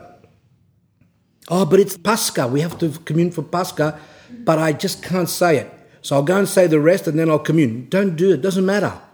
Miss out on Pascha. Sit, stand, whatever, in church, and as you're watching people commune, you put yourself down and say, I missed out because I did not confess my sin. And what happens then? That will put you down. That's why it's good to abstain from communion a lot of times. It's good. It actually does good. To watch everyone else to commune and you don't. Blame yourself. And then maybe that will knock some sense into us and then we go and confess. There's no need to, we don't have to go and say, oh, it's my name day. I have to go and commune because it's my name day. Or it's my mother's 40 days. I have to go and commune. What for? It's not going to help your mother. Repentance helps your mother. If you repent and you have a change of life, yes. But when we go to confess, we confess everything.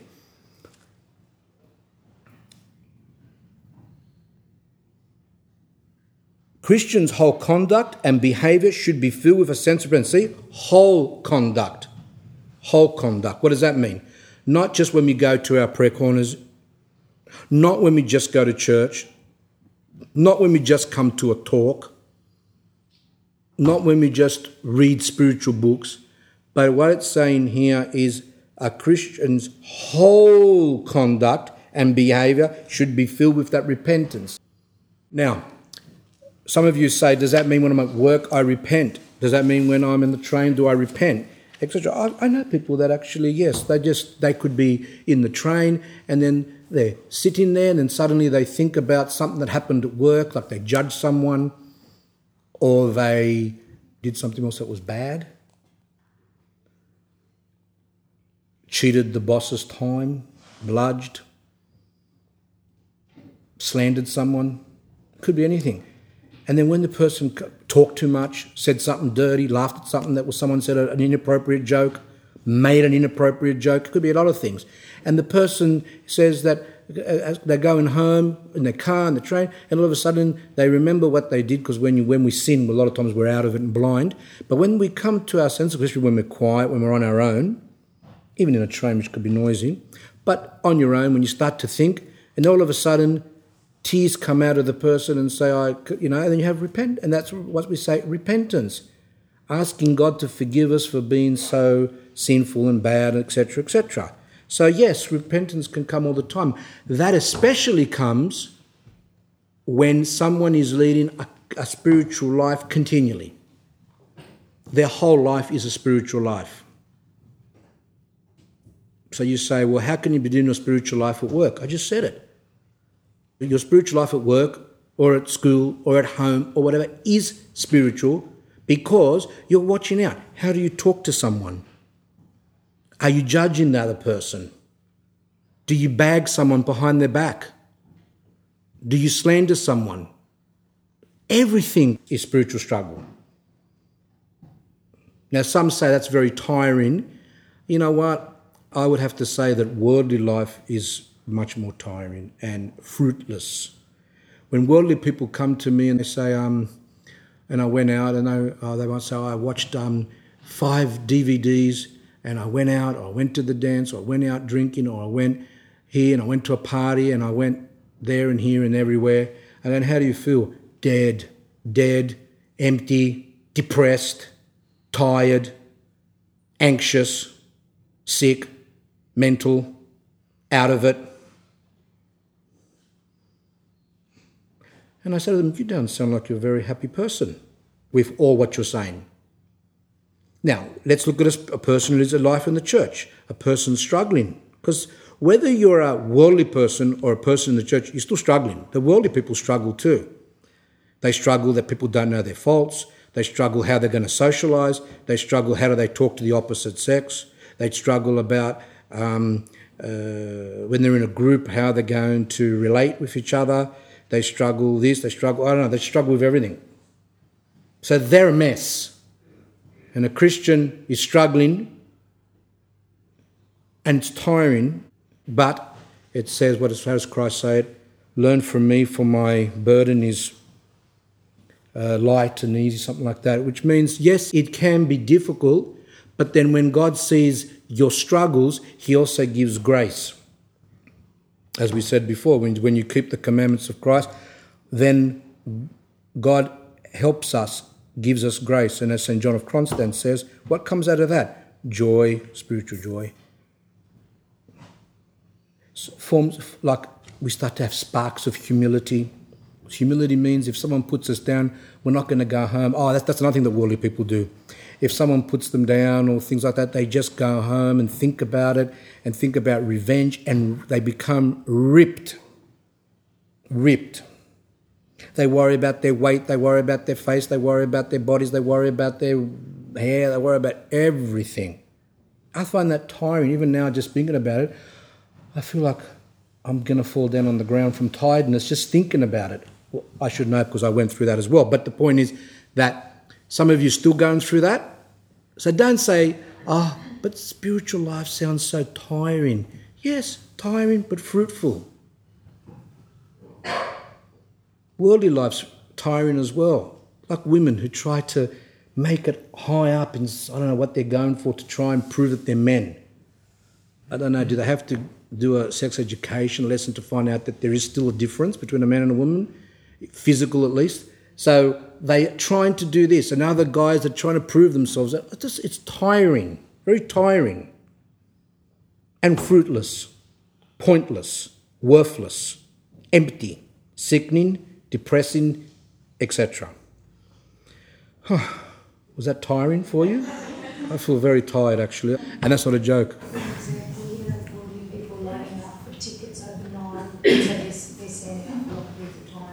They say that, they say, you stand in church for all those hours. And what the person in front, he was saying that they also stand in their whatever they do. They stand when they go to their dances. They stand when they line up to get tickets to go to some concert. They stand up. And we talk about these chairs, the previous ones being torture chairs. How about those women that wear those high heels, right? They're like when you read the lives of saints and they say that they got the saint and put them some type of shoe onto them, which was like, I don't know, that's like a horrible shoe where they nailed it onto the person and then made the person walk with them and was excruciating pain. Now, these women, I don't know if they're secret saints or whatever they are, but they put on these high heels, which they can barely walk. Their calf muscles are like really stiff, and they walk in with heels about that big, and like sometimes you think, are they actually disabled the way that they're walking? That's torment, that's torture, but they do it because women don't go around without high heels. Men do other things too, wear inappropriate clothing which is unhealthy. Enough of that, I think. God accepts only one sacrifice, repentance. Other sacrifices, even the strictest asceticism, are rejected by God as being defiled by sin because of the fallen nature and needing purification by repentance. I actually photocopied for myself Psalm 50, where have mercy on me, O God, according to thy great mercy. And it says here, towards the end, a sacrifice unto God is a broken spirit, a heart that is broken and humbled, God will not despise. The Jews believed that God was satisfied when they would do their burnt offerings. They would get animals and cut them up in certain ways and offer sacrifice. That was part of the law. Moses' law. I don't know much about the Old Testament, but along those lines. And they began to believe that that was it. But Prophet David comes along, and in his Psalms, he says the true sacrifice for God is a contrite and humble heart, a repentant heart. That's the most important thing. Then God is happy with the other sacrifices. For the Jews, it would be when they would offer their animals, whether it's pigeons or goats, whatever they did it. And we also offer God sacrifices. What do? We fast. We spend our time doing the commandments. We can go out and visit people, visit sick people. We stand in church. We go on Sunday to church. We read the gospel. We spend our time, instead of watching TV, we actually sit down and read the Bible.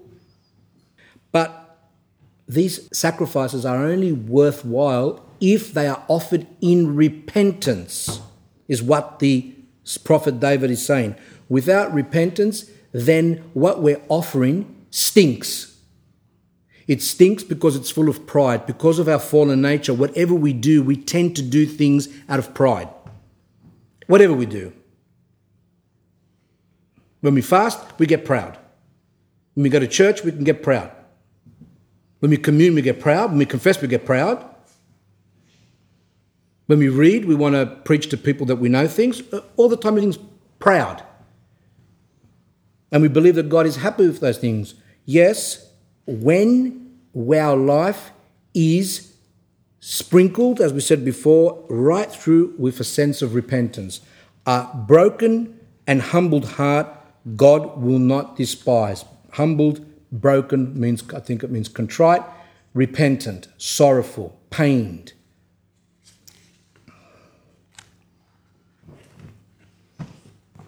All the great holy fathers of our Orthodox Church admitted that repentance was their sole occupation.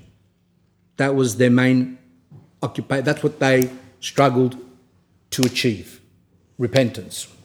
For example, St. Arsenius the Great had repentance as his constant occupation, and because of this gift of tears that he had to have a handkerchief on his lap, because whatever he would do in working and things like that, he would be shedding tears continually of repentance. And hence St. Arsenius the Great. You know, we read Lives of Saints. Some people we read. I remember when I used to read the Lives of Saints, and I used to become quite, I used to look at, look, the clairvoyance there, or that saint did that miracle, or that saint helped that person. And we look at those things, but we don't really look at the common thread in all the lives of saints was that the saints led a life of repentance. That was their main thing. We always tend to go, because of our TV background and marvellous things and superheroes and all that, we always like to look at the marvellous, at the astounding things, which has a purpose. Christ used miracles to bring people to him. But when he brought them to him, like he brought the Samaritan woman, give me some water, and she says, why are you speaking to me if I'm a Samaritan? And then he's went on about, well, if you knew who he was speaking to you and the living water. And then he says, you have not one husband, but you've had 5. All of a sudden, she was amazed. Oh, he knows my life. So he used that, the clairvoyance, which the saints used as well. We read in Elder Porphyros. He used his clairvoyance to bring. He ever actually said it. When they come to me, I will use the gift that God has given me, the clairvoyance, to make them amazed. And from that, then, I bring them closer to God. That's what Christ did. And then after that, he began his conversation with her on the spiritual, which led to her repenting and becoming Saint Fortigny that's the Samaritan woman. She actually became a saint of the Orthodox Church. Fortigny meaning light, force, light. Which I think in Slavonic is, was it Svetlana? I think that means light or something like that. So, comes from the word, light. And Saint Cincinnatus the Great asked the angels who came to take his soul from his body, because he was dying, and the angels came to take his soul, and he said to them to give him time, not to take him, because he wanted to repent. He said to his disciples that he did not know whether he had really begun to repent. And I read last night something which was quite amazing. If you read the complete account of that part, then the angels did take him, and he shone with light, and he was taken, and because he was such a great saint, so he had repentance. Why, but did he say, I don't know that if I've really begun to repent? Was he saying that as like humility? No. Humility where we're just saying something, but we believe that we something else that stinks as well. Why he said it is because, I don't know where I read it, but it said, in all the virtues we can obtain the virtue of purity, we can attain the virtues like of humility, and we can kind of come to what we call we are perfected in it. We've come to that virtue. But repentance is the only thing which just goes on and on and on. And the more the person repents, the more they feel that they haven't repented and they need more to repent, etc. It's ongoing, different to the other virtues. And that's why he said that. Give me more time to repent. But his whole life was repentance. But that's that special thing about it. Repentance does not end. A Christian repents continually. While the other saints, it says, the saint had reached certain virtues, and he had reached those virtues. He got those gifts. But not with repentance. It just goes on and on and on. Those who have acquired a true spiritual understanding of repentance include it in all their labours, prayers and fasting, and consider it a day lost when they have not wept over themselves. Whatever other good works they have done on that day. Now, what does that say? Just in case some of you don't like being read to, it might remind you of school days. Some people like that. Some people that started school early or had problems when they were at school, I've noticed that it's a learning problem whereby kids that went early, as I said, or they had problems, when the teacher starts to explain something, they used to block off. They couldn't understand, either because, as I said, they were too young or they had all emotional problems. And what happens is that those people, when they grow up, and even though they become adults, when someone tries to explain something to them, it brings back memories of when they were at school and they kind of block off. They become blurred. It takes them a while to register what you're saying. It's a learning difficulty. See, when I became a teacher, I did maths teaching, but one of my other specialties, which I loved, was teaching the adolescent slow learner. So we are a product of our upbringing. We've got problems, but it doesn't mean that we can't be saved because we've got problems from our childhood. We just have to be humble about it, and instead of hiding it, to say, oh, I'm sorry, I didn't understand. Instead of going, yep, did you understand? Yep, I understand, yep, understand. When they didn't understand anything. What's wrong with saying, I didn't understand? Instead of hiding it. So people hide things all the time. Make things worse. I do it sometimes too. So they go, do you understand? Oh, yeah, it's like a habit because that's probably what I used to do when I was young. And then you've got to say, no, sorry, no, I didn't understand. Can you please explain that again? Can also come from parents, when parents try to discipline their children young and tell their children off. Like I was speaking to one person who had a little 2-year-old child, and he said to me that he punishes the child because the child doesn't listen to him. I go, what does a child know at 2 years old? I go, but it does know because when he goes to turn on the television, he looks at me, so he knows he's doing wrong. I go, he doesn't know you do. He doesn't understand right and wrong. So when we get the child and you start talking to it, and as it grows up more and you start to, and the child doesn't understand, when that child grows up, it's just going to have problems when a person speaks to it because you've conditioned the child to block off because it never could understand it in the first place. So we create a lot of problems anyway. That's things that we need to do later on. So why did I bring that up for? It said that, I don't know why I brought that up, but some people don't understand things have been read, so you could actually explain to them. Oh yeah, that's right. We said that. So it was good. Usually I go off topic sometimes. Today I haven't gone off topic much. That was my first one, and now I've lost my train. It doesn't matter. All things are for reasons anyway. But I think a lot of us have that problem, and by me explaining, I think it helps you to understand. Don't be intimidated by problems that you find in yourself. Be more open, and you'll be more comfortable instead of hiding things, not letting people know what's going on. It's just not worth it. It causes anxiety and problems and scared and fear and things like that. So, it says here, that the saints of our Orthodox Church had as their constant occupation this thing about repentance. That was their main job, to cultivate, to have repentance. And if they didn't repent in the day, they used to feel that was bad for them, not to have repentance.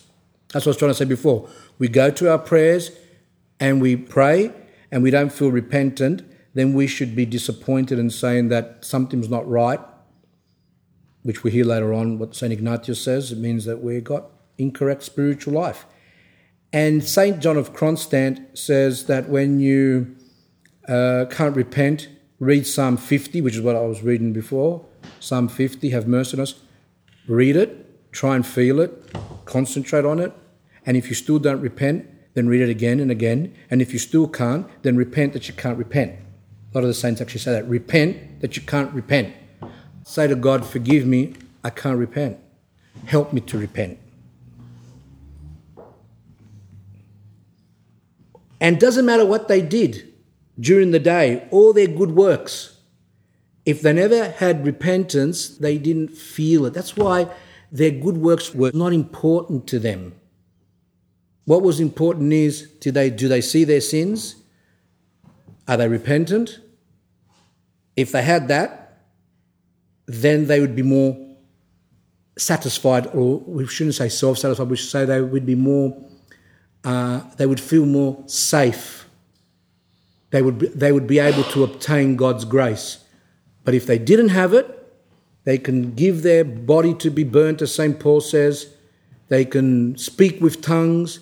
They can do all miracles. But it says if they don't have love, then it's nothing. But love only comes if we have repentance. So yes, St. Paul speaks about love, but the prerequisite, the background of love is repentance. When you hear people who say, I have love, but they don't have repentance, that's full deception. That's why I don't like when people say, I love God. I love people. How about repentance? Repentance? What language is that? The Holy Scriptures and the Holy Father say, weep because there is no other way to salvation. When I was reading Elder Porphyrios, which I thank you because you gave me the opportunity to, I would have read it, but when you're reading as well and you've got to present it, sometimes you've got to be a bit careful. Same thing when you teach, actually, when you can read something, but when you've got to teach it, you have to know it. You've got to penetrate more. When I was reading Elder Porphyrios, there was a section there, because Elder Porphyrios was always love and love and love and love. He had the Holy Spirit. And one of the gifts of the Holy Spirit is love, humility, etc. And people were writing down what he said. I don't think he actually wrote, but these books that are written about his words were written by his disciples, whether they taped him or remembered what he said. And there was one sentence which caught me in the book, I think it was Wounded by Love. Is that what it's called, Wounded by Love? Yeah, Wounded by Love. And when I read, I go, oh, this is really something that it was strict. It was harsh compared to everything else they wrote about him, which was always, love and love and love. And what did he say? He said, without repentance, there is no salvation. If I remember right, he says, do you hear me? Which means he was emphasizing it. Without repentance, there is no salvation. That was, I would have to say, one of the most, well, for me anyway, what I noticed was one of the most, I haven't read the whole book, but I read a lot of his other books, and that was the strictest thing that I actually heard him say. Remember, he was always forgiving and always merciful and things like that. But he said the truth, and that's the truth. And this is the common thread in all of Orthodox spirituality. And let's realize that without repentance, we can't be saved. That's harsh. Yes. So let's see it again. The Holy Scriptures and the Holy Fathers said, weep because there is no other way to salvation. Now, some have said to me, are you saying when you say weep, does that mean we have to have tears? When you start off, might not have tears. Maybe that might come.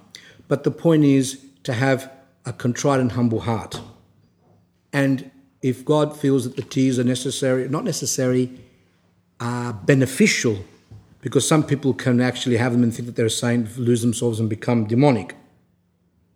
What's important is to see yourself as sinful and to have repentance. But I will go on with that. Insensibility, which means for a person who's unfeeling, numb, unconscious in the spiritual life. Insensibility, painlessness, there's no pain in the heart, and or deadening of the soul is due to the loss of the sense of repentance and contrition. So this is going to be the theme of the talk. The title of this talk is going to be, how do we overcome spiritual deadness and coldness, something like that, in spiritual life. That's going to be the name of this talk.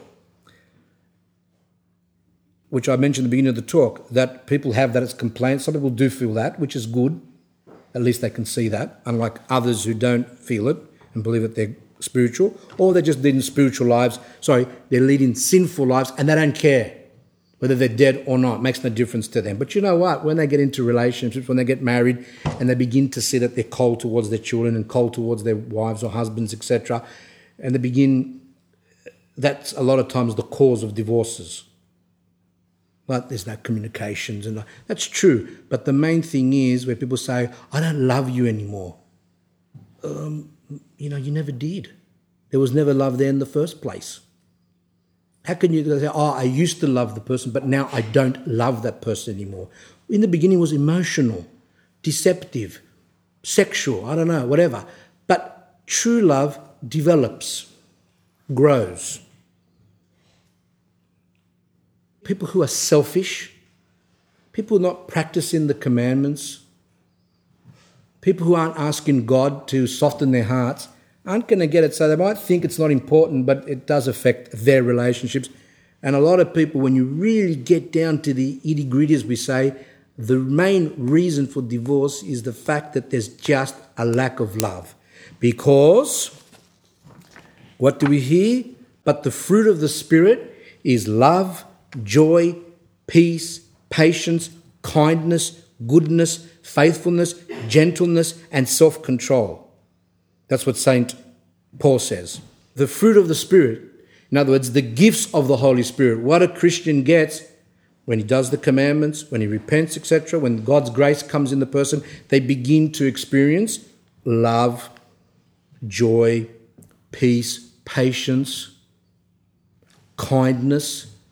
See, how can a wife put her husband down? How can the husband put the wife down? Because there's no gentleness, there's no patience, there's no goodness, there's no faithfulness. Faithfulness can be in a lot of things, but one of them is that people are unfaithful to their spouse and go with others. Gentleness, when you see a fault in your spouse, to be gentle with them. Self-control, when you feel like ripping the other person apart to tell them off, to have some self-control. When you feel like saying someone's fault, to have some self-control. And many other things are self-control.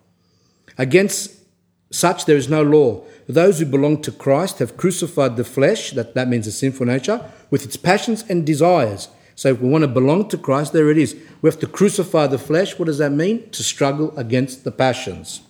If we live in the Spirit, let us walk in the Spirit. Let us not become conceited, provoking one another, envying one another. That's the fruits of the Holy Spirit. The way to attain compunction is an attentive life. That is, leading a true spiritual life in the fullest sense. And what does that mean? Obviously, baptized, being Orthodox, keeping the commandments. Yes, you can keep the 10 commandments, but that's not all. Struggling with the passions, especially with our selfishness, our vainglory, our lust, our laziness, our slothfulness, whatever that is, ignorance. Where we're ignorant, we don't want to know about what's good for our salvation. Ignorance is a sin. Coldness or insensibility, neglect. Partaking of the mysteries, yes, confession, Holy Communion, partaking of holy water, unction services, paraklesis like we did today, all these things are useful when we are leading a spiritual life. If we're not leading a spiritual life, then what's the point in having holy water? That's why when we have holy water in the morning, we have it after we have done prayers. After you have cultivated that spiritual, where you praying, have repented to some extent, have thanked God, and all whatever we do in our prayers, then after we finished them with prostrations, read the gospel, then we partake of the holy water. Then from the holy water we get, as it says in the service, protection, sanctification, forgiveness of sins. Because holy water also gives forgiveness of sins. Which sins? Our everyday sins. We don't go and run to a spiritual father for every single sin that we do. We do so many sins every day, but these are not sins that need confession. It's everyday sins, which we'll read that when we come to the prayers. Holy water, holy bread that we get from the church, we can take some home with us and have that during the week. Andidoro, I don't know how to say it in English, antidoron, I'm not sure. It means instead of the gift. For those who didn't partake of the Holy Communion, they get this holy bread instead of the gift. The gift meaning the bread, the body and blood of Christ. Andi, instead. Doro, gift, instead of the gifts. A holy unction, which with God's help, we're going to do in December. That is, what's the prerequisite for holy unction? Obviously to be Orthodox, but that's not enough. To be a struggling Orthodox Christian, one who repents, one who tries to struggle with the passions, one who is trying to do the commandments of Christ. Then unction has a place. The Holy Fathers say, if you are without compunction, know this. If you are without compunction, that means that our heart has not been softened by our repentance to God, our pain that we have sinned. Know this, that you have vainglory, for it does not allow the soul to come to compunction. In other words, sorrow for one's sins. If we can't repent, that means that we are being overtaken by vainglory. Externals. See the parable of the Pharisee and the publican. The publican was very sinful, like us. But when he went to the side of the temple, where no one could see him, just stood over to the side and was beating his chest and was saying, God be merciful to me, a sinner. While the Pharisee, what was the main characteristic of the Pharisees? Christ said it. You love to wear your robes and you love to be greeted in the marketplace and be called a rabbi, whatever they call them, and all these things. And Christ said it. You love the praise of men more than the praise of God. For God to be happy with you, but no, you want human, other people to be happy with you. It's vainglory, to be showing off. And that's why that parable of the Pharisee and the publican is very important. Some of you may have never read it. And if you've never read it, it's just not right. So vainglory, which I said all of us do suffer from, some more, some less, and our job should be to detect it in ourselves, eliminate it, repent of it, struggle. Then, if you are doing that, then slowly God will give repentance. If you prefer the praise of men more, then, as Christ said, you have received your reward. You've got your reward. You got the praise of men, but there'll be no reward in the next life. So if we are struggling to be praised by other human beings, then there is no reward in the next life. We've received it now.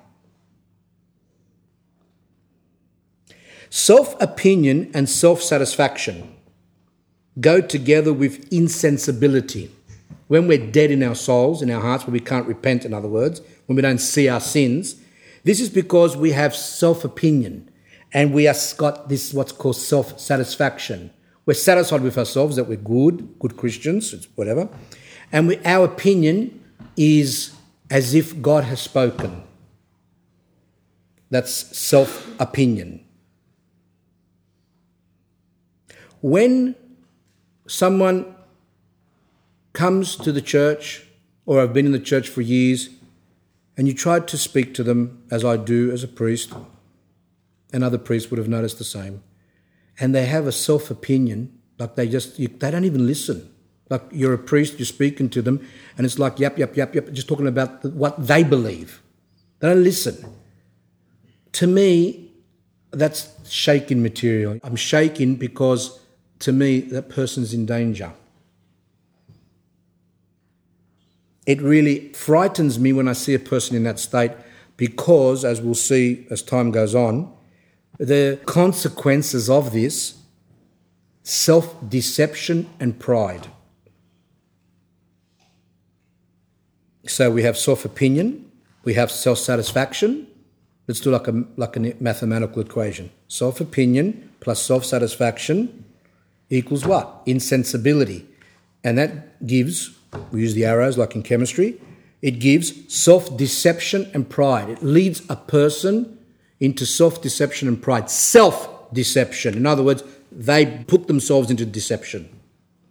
And it brings them to pride. And what's the worst sin? Pride. What made the angels fall from heaven? Pride. Why did Adam and Eve lose paradise? Pride. What's the opposite to pride? Yes? What's the opposite? Humility. And how do we get humility? We have to have something before humility. Humility doesn't come like that. It comes from repentance.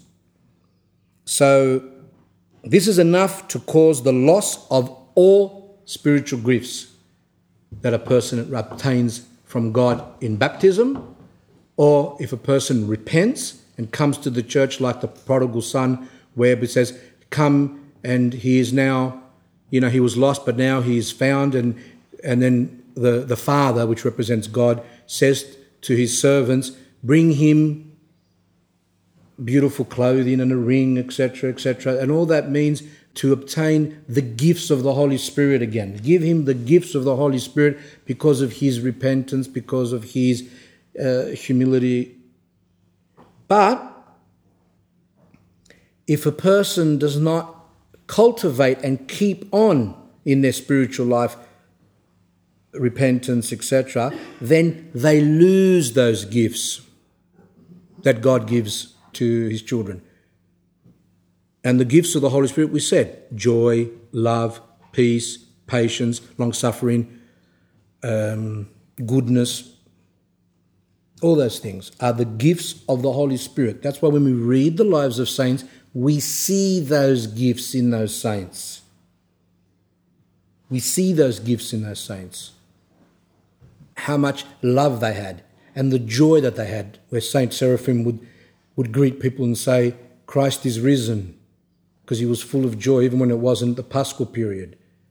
And the humility that they had, the enlightenment that they had, the peace that they had. These are the gifts of the Holy Spirit. And we can experience that to some extent depending on our struggle and depending on our repentance, obviously.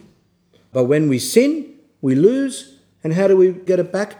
When God, as St. John of Kronstadt says, when we repent, then God washes away our sins, and then we, if they're big sins, obviously you've got to go and confess, and then God grants back his gifts according to a person, how much they can take. Some people cannot obtain these gifts in an obvious way because they will fall into pride. But God has his ways with everyone, being that he's a physician, being that he's a doctor, being that he's a healer. He knows exactly what to do with each person, and he enlightens the spiritual father, if the spiritual father has fear of God and humility, to know what type of treatment to apply to each of his spiritual children. This is enough to cause the loss of all the gifts, spiritual gifts, and even one's soul.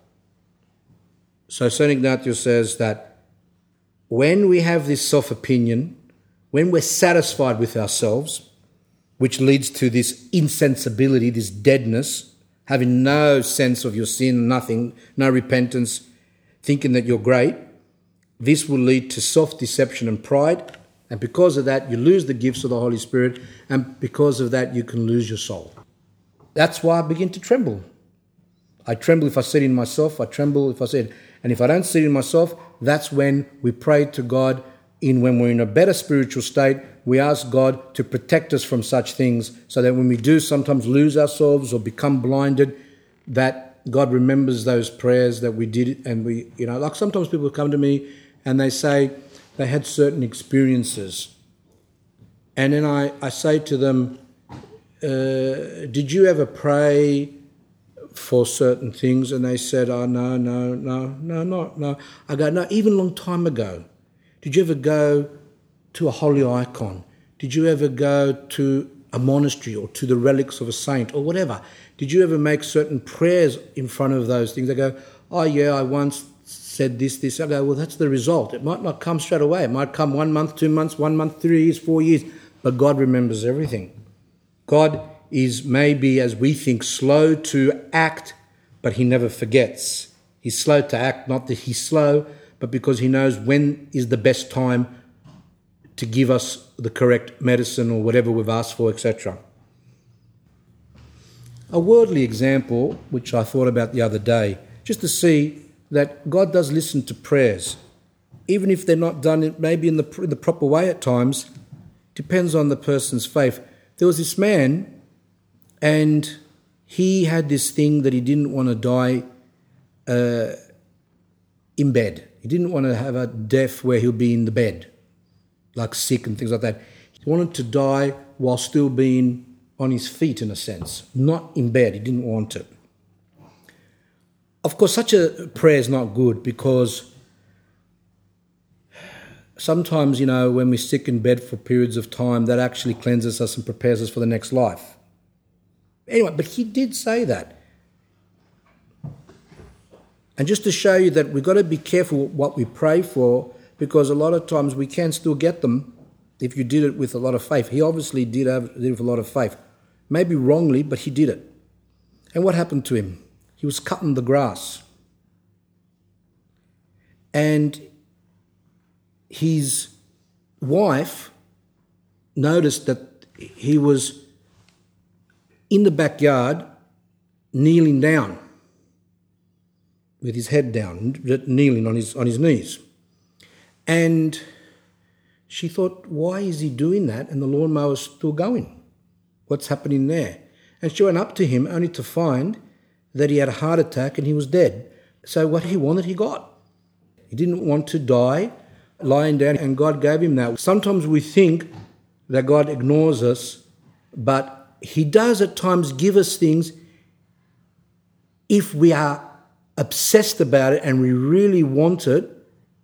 He might say, that's what you want? Have it. Remember the example in the Old Testament where the Jews were asking for a king, and God said to them, I'm your king. You don't need, if I remember right, no. And they said, no, we want a king, like all our other neighbours around in other countries. They had a king, and we want a king as well. And even though God said to them, no, that's not good for you people, they persisted in that. And what happened was he gave them a king. He gave them Saul. But he didn't want to give them a king. So I'm just trying to show you there that that's an example of, yes, that God sometimes does give us what we want, even when it might not be good for us. Now, as for this person that died like that, I'm just saying, when his wife told me that, she said to me, he always said that he doesn't want, and he prayed that he did not want to die in bed, up in a sickness. So he was actually upwards, and he was just there, on his knees, head down, dead. Didn't fall over, actually. People, sometimes parents, pray for their children to become something, which might not be good for them to become. They might say, I want my son to be, a solicitor or something. I don't know, let's just make something up. And then, they don't ask if it's your will. If this is good for him, then bring it. But no, I want him to be a solicitor. All that's missing is the person bashing their head on the wall. I want him to be a solicitor. And he becomes a solicitor, and at the end goes to jail for some corruption or some other problem. Parents who, other things as well, whatever we ask for. Remember that example that I said of that couple? It was a man and a woman. They couldn't have children, and they just became obsessed. And they were just praying to God, grant us a child, grant us a child, grant us a child, grant us a child, continually. Grant us a child. And they got it. The woman became pregnant, they had the child. And after some time, the wife died. And the man remarried. And as you remember the story, some of you knew. And the man married. So this woman became a stepmother. And then the father came home and discovered something which was inappropriate. And he killed his son. The son that he asked for. And she divorced him. He went to jail. And while he was in jail, he was saying, you know, what we asked for something, but we shouldn't have asked for. And some people can say, well, does that mean we shouldn't ask for children if we're not okay? And I've said this before. Who remembers what's the secret? You can ask, but what's the secret? Grant me a child. That's okay. They wanted a child. What's the thing that they left out? Oh, if it be your will. Thy will be done. Grant me a child if it's your will. If it's good for me, grant me a child. If it's good for my son to become a solicitor, just say, let it happen. If it's your will, if it's good for them. But we forget that. So these people were saying, grant a child, grant a child, grant a child, and look what happened. So, killed his own son, lost the second wife, etc. It's a horrible example, that, but very important. As I said, one person wanted to become a priest. Is it good for me to become a priest? The person said. Is it not good for me to become a priest? Or should I become a monk? I want to become a monk. I feel that, someone might say, I feel that I want to devote my life to God. Thy will be done. But it doesn't mean that the person is just going to wait for something to happen. If he feels strong that he wants to do it, while saying thy will be done, he proceeds forward towards what he wants. Like that couple, they wanted to have a baby. Okay, so they prayed. Proceed forward, do what you have to do to try and have a child. But thy will be done.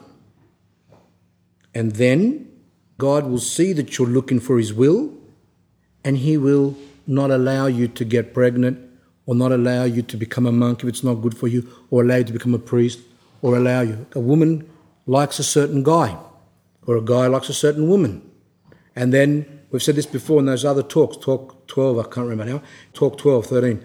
And it said, I like that fellow, she might say. I feel attracted, I really like that person. Should I approach that person? For marriage, obviously. And then, first pray. Is this person for me? Is this person going to be good for my salvation? And will I be beneficial for his salvation? And will he be beneficial for my salvation, the woman says. Okay. So that might happen for a while. Maybe 1 month, 2 months, 3 months praying. The feeling still goes on. The feeling towards that person still goes on. If you become dead, if you start losing your feeling towards the person while doing those prayers, that means that it's not worth it. Leave it alone. But some people actually proceed on even though they can see that in their heart that they've lost that initial feeling. But anyway, let's just say that the feeling's still going on. You proceed on. Then you make contact, whatever you're going to do. All the time praying, thy will be done, thy will be done, thy will be done, thy will be done, continually. Proceed on. And then if it happens, it happens. If it doesn't, that's God's answer. It didn't work.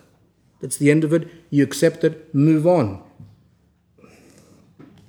So, insensibility, this is enough to cause the loss of all the spiritual gifts and even one's soul. Insensibility is all the more terrible because its victim does not realize his fatal condition. That's why the saints hated it. They hated that to have that insensible heart where they don't feel their sins.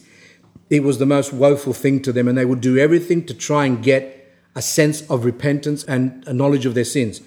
If a person doesn't have that, doesn't see that, as it says here, he says that is really a very bad condition. He is deluded and blinded by his self-opinion and self-satisfaction.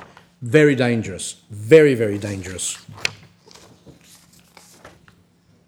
A state of insensibility is very important for the invisible enemy, for our invisible enemy. The devil loves it. When he sees a person in that state, we'll see. He does all in his power to hold us in it, to keep us in it, to make us hard, make our heart even harder. How does it make our heart harder? Through sins, through self-opinion, through all those pride and things like that. Without disturbing us. Now we come to some inner spiritual life. Without disturbing us either with other passions or with temptations from the outside. What does that mean?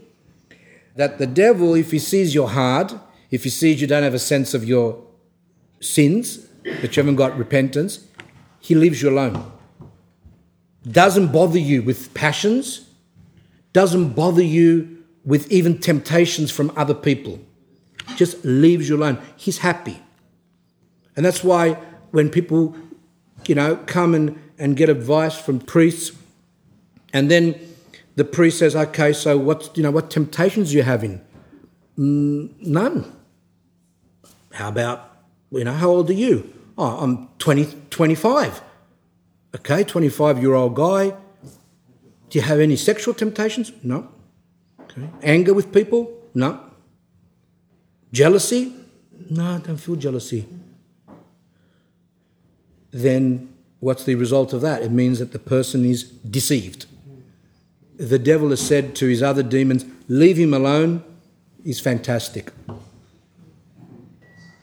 However, there are times that the demons can pretend to bother someone so that they can think that they are undergoing spiritual warfare. And I've met people like that whereby they're completely deceived in this fact that they have no passions, etc. But now and then they might get a little temptation, which maybe they even did themselves. They induced it themselves because they read it in the book.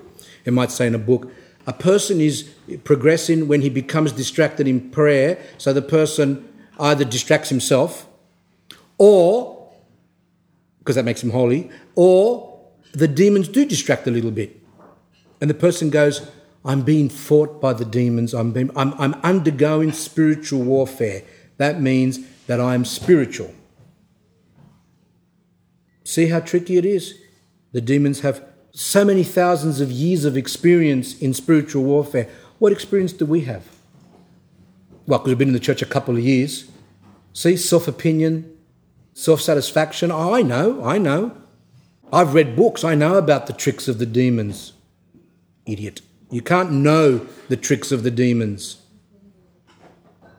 When St. Anthony stood on the mountain, his spiritual eyes were opened and he looked out where he could see the whole world. It was a spiritual experience. And he could see all the traps and all the tricks of the demons that they used to trick people. And St. Anthony was shocked and he said, how can anyone be spared? How can anyone escape from that? Everyone's going to be lost, basically, because there's just so many traps, so tricky. And he heard, well, either from an angel or from God, the only way to protect oneself from these traps of the demons is humility. Humility. And humility comes when we go to our spiritual fathers and say to them our experiences, our feelings, etc., so that they can check. Now, the spiritual father may not have this spiritual experience. They might not have the discernment to such an extent. That's a fact. Some spiritual fathers have limited spiritual experience. They might not know what you hear. They might actually say to you, that experience that you're having is from God, when it might not be. It might be from the devil. Or they might say, that experience you're having is from the devil, but it might be from God. Because sometimes they don't know.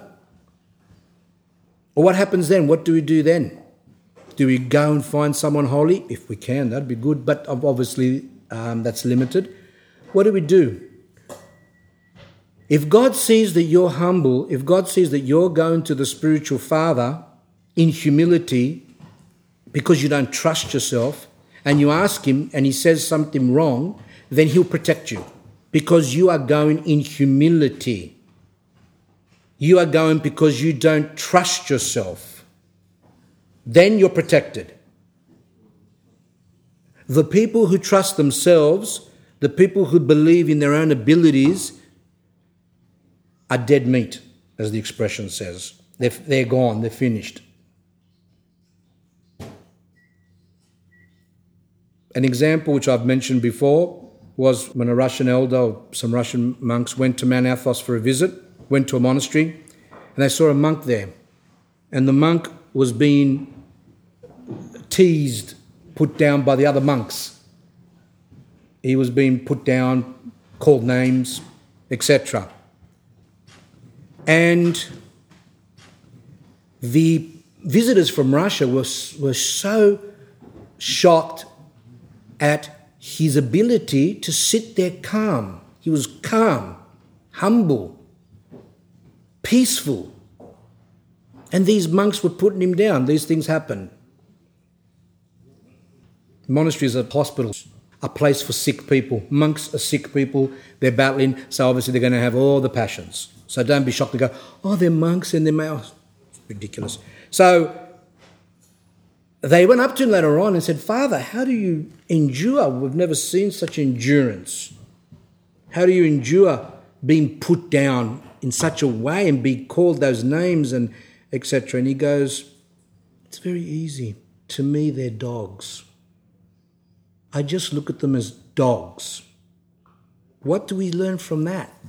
Calmness, peacefulness, such that these elders who were spiritual from Russia saw him and thought, this man must be holy. But when he opened up his soul and he said that they're just dogs, and they realised, and they said to each other, or how many, I forgot now, one or whatever, they said, let's go. Let's get out of here before God sends a lightning bolt to burn the place down. They were so shocked at such demonic deception, and they ran out away from him.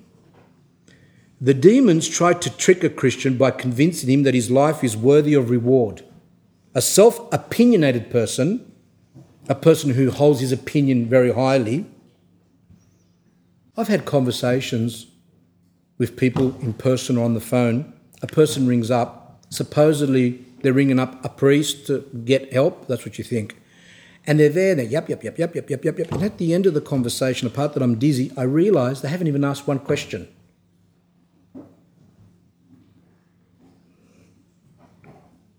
A couple of times I have done this. I know it's bad, but just yap. And you can't even, and when you try to advise them, they don't listen.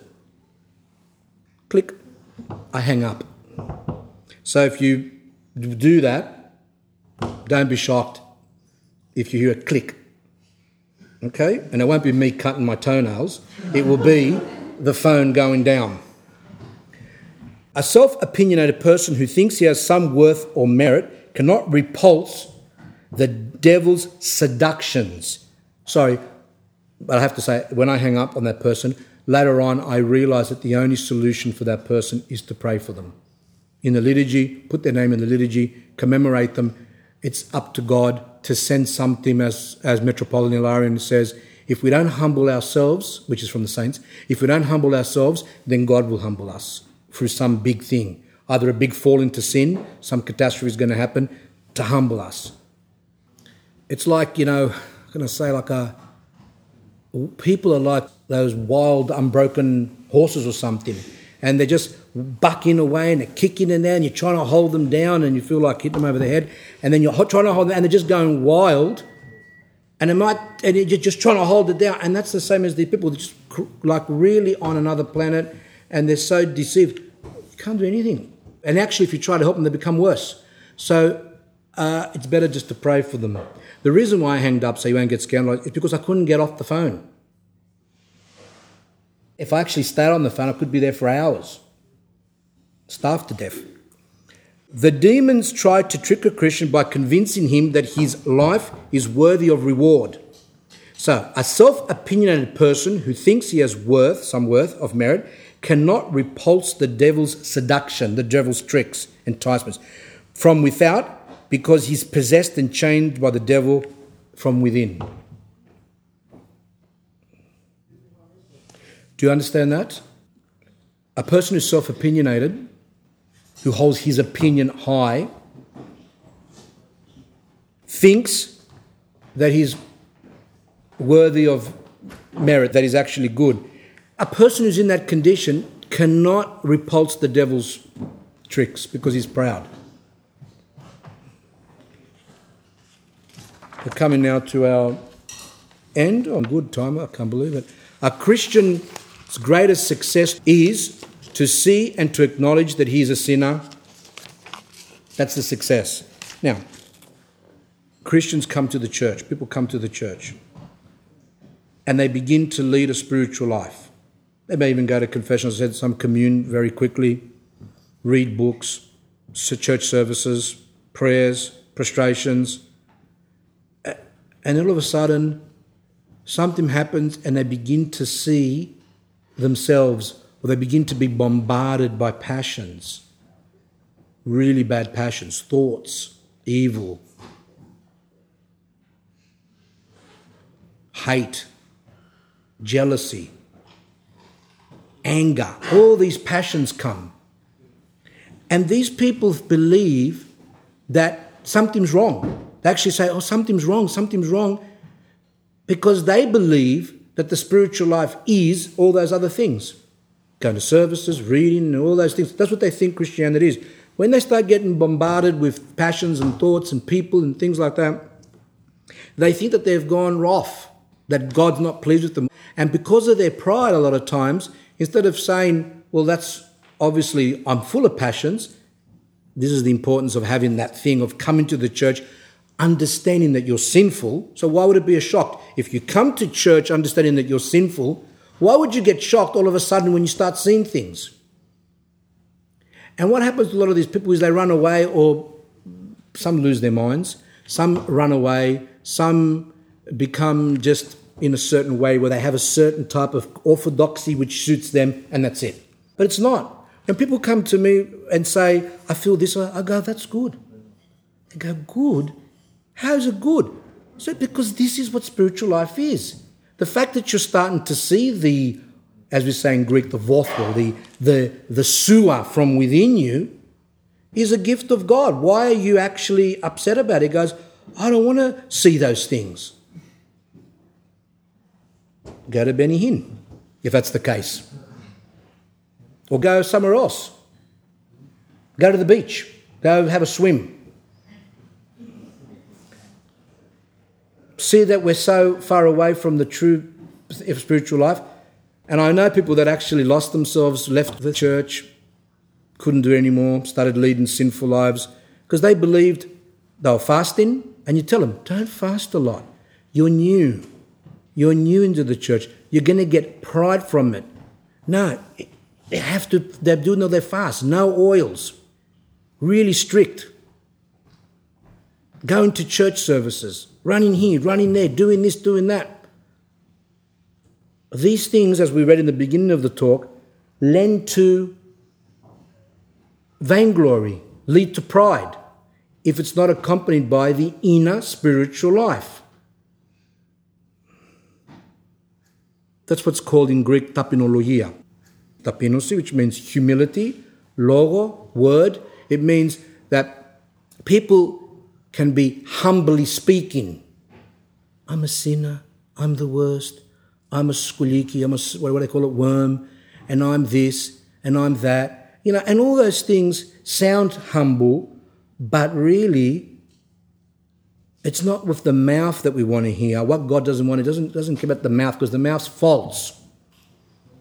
We always say things. How are you today? Very well, we answer automatically. Are we very well? A lot of times we're not. And how are you? And inside of you saying, not that I really care how you are.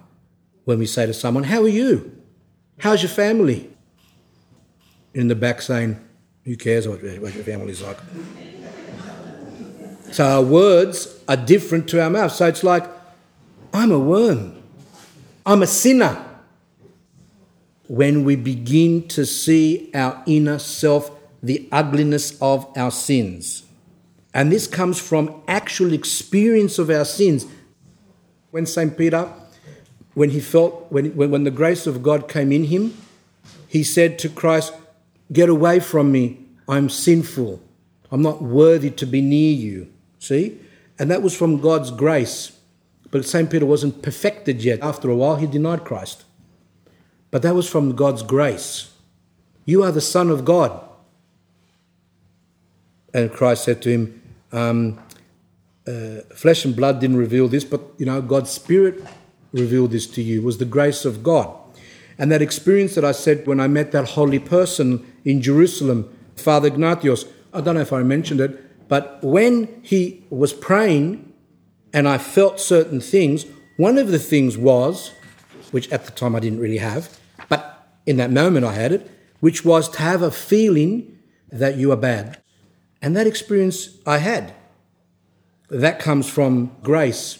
But I said to you, that was not important, because straight after that experience, we can start having pride and going away and thinking we're good. But Father Ephraim in America, where he says that it comes from actual experience of our sins, that's the true humility. That's when we can keep the grace in us. Not just some experiences which can come. Those experiences can also be dangerous. And St. Peter of Damascus said, when the mind begins to see its sins like the sand of the sea, in other words, so many, this is a starting point for the soul's enlightenment and is a sign of its health. In other words, this is a sign that you are beginning the spiritual life. This is the way it should be, and it should be until our death. I have met people who really have that experience, and they say that it's everything. I go, what do you mean? He goes, I sin in everything. Like, what do you mean? Even when I try to help a person, I have pride, or I hate people, or if someone doesn't say hello to me properly, I can't stand them and I will ignore them to hurt them, or I'm jealous or envious. Some people actually even get jealous of someone else's spouse because that spouse is better than their spouse. And things just goes on and on and on. The more one leads a spiritual life, according to the gospel, cultivating a spirit of repentance, the more they begin to see their sins. People have said to me, I have no feeling for my children. Okay, but aren't you shocked? Why should I be shocked? But isn't that a sin? I'm a mother and I don't feel nothing for my children. Or a man might come up to me and say, I don't feel nothing for my wife. Yes. And they're waiting for me to what? To pull out my hair, whatever's left of it. Why? Why do they want me to do that? Well, what's the problem? I go, but it's so shocking. I go, yes, it's shocking, but it's also good, because at least you see that you have a lack of love, and we can only really obtain love or true feeling or true love for our children or anything. The correct spirituality comes with struggle. Don't run away when all of us should not run away when we see our sins. And the truth is that people, I find, are scared. They're actually scared to see themselves. They'll do anything and everything worldly people, that's what they're doing really. They just put their headsets on, going out, whether they take drugs, drinking, going out, fashion, clothes, whatever they're doing. Everything's to, even, immoral lives, sexual activity, whatever they're doing, it has one purpose, and the purpose is to kill in them their conscience.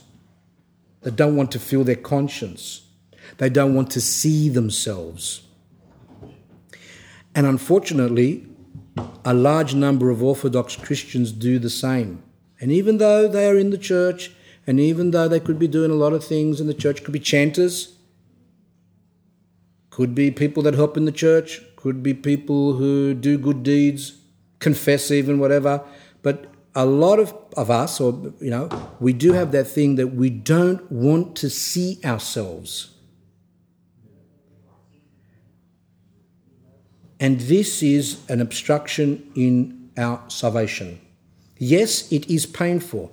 And that's why that book that we've got at the back by Metropolitan Hierothos Vlachos, where he says in there about psychiatry, that's why a lot of them stop. See, Freud used to say you try and bring up the subconscious of the person to find these hidden traumas and experiences, negative experiences, and by bringing them to the surface, the person gets healed. That's what Freud believed. And for many years, that's what people did. They would go and do psychoanalysis. In America, it was like it was the fashion. A lot of people had what they used to call a shrink.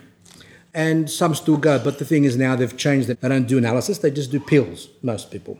Some do cognitive behavioural therapy, where they work on the person's thinking. But in general, the psychiatric world has moved away from going deep into the person's subconscious because they found that it was making people worse, and that's Metropolitan said on a spiritual orthodox perspective, it actually makes a person schizophrenic. Because they're coming to a realisation of what's in them without actually having the grace of God to heal them. And that's what medication a lot of times does. It just represses, keeps the bad feelings down. Medication actually just keeps those thoughts down, not to let them come up. And for some people that's necessary, because if they allow their thoughts to come up, they can go crackers, they can actually commit suicide and become like really bad. And that's why even Elder Paisios said that sometimes those things are necessary for those people. But in general, it's spiritual life. And spiritual life is, the Metropolitan said in his book, when a person starts to lead a spiritual life, starts to do the commandments of Christ, yes, he will begin to see himself. And as time goes on, he begins to see deeper and deeper, but with the grace of God, it's easier.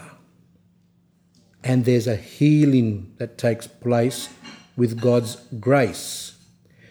Just doing the commandments of Christ soothes the person, heals the person. As we read before, it gives power to the person. And the mysteries of God give healing power. And the commandments, as we said, and the struggles, etc. So it's very dangerous, that. But when you're in the church, we shouldn't be scared. That's why Prophet David in his Psalms, where he says, Lord, show me my secret sins, show me myself, renew a right spirit within me. Make me to be in the correct spirit. I remember once I told this woman she had a bad family life, like she was abused by her parents to some extent, emotionally, physically. And to escape from that, she had to go into a fantasy world, and the fantasy world was the TV. So from young, she used to watch a lot of TV. She came to the church, she stopped that. And I said to her that, yes, some people can watch TV. Yes, there are some things that are educational, that you need to do, whatever.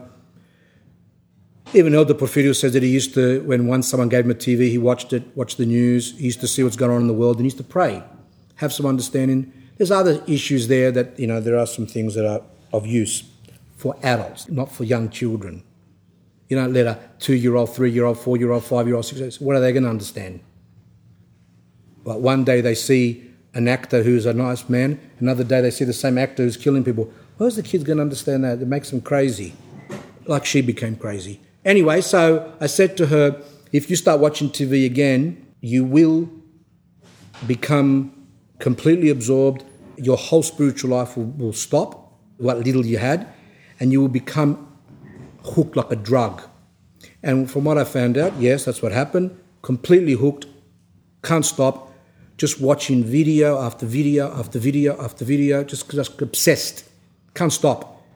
Because what she's doing is she's numbing herself. She doesn't want to feel the pain. Pain of what? The pain maybe of her childhood, that's fair enough, or perhaps just the pain of herself, of her inner self, of her own passions.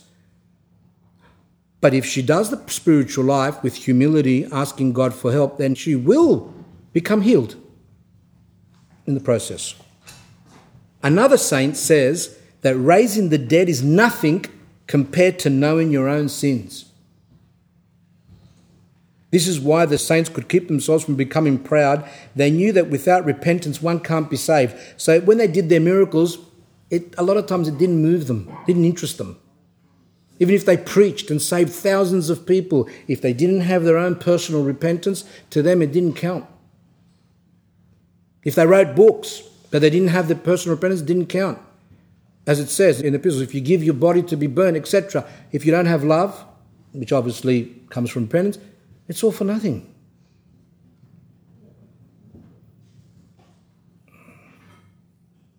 A Christian's life is nothing less than active and constant repentance.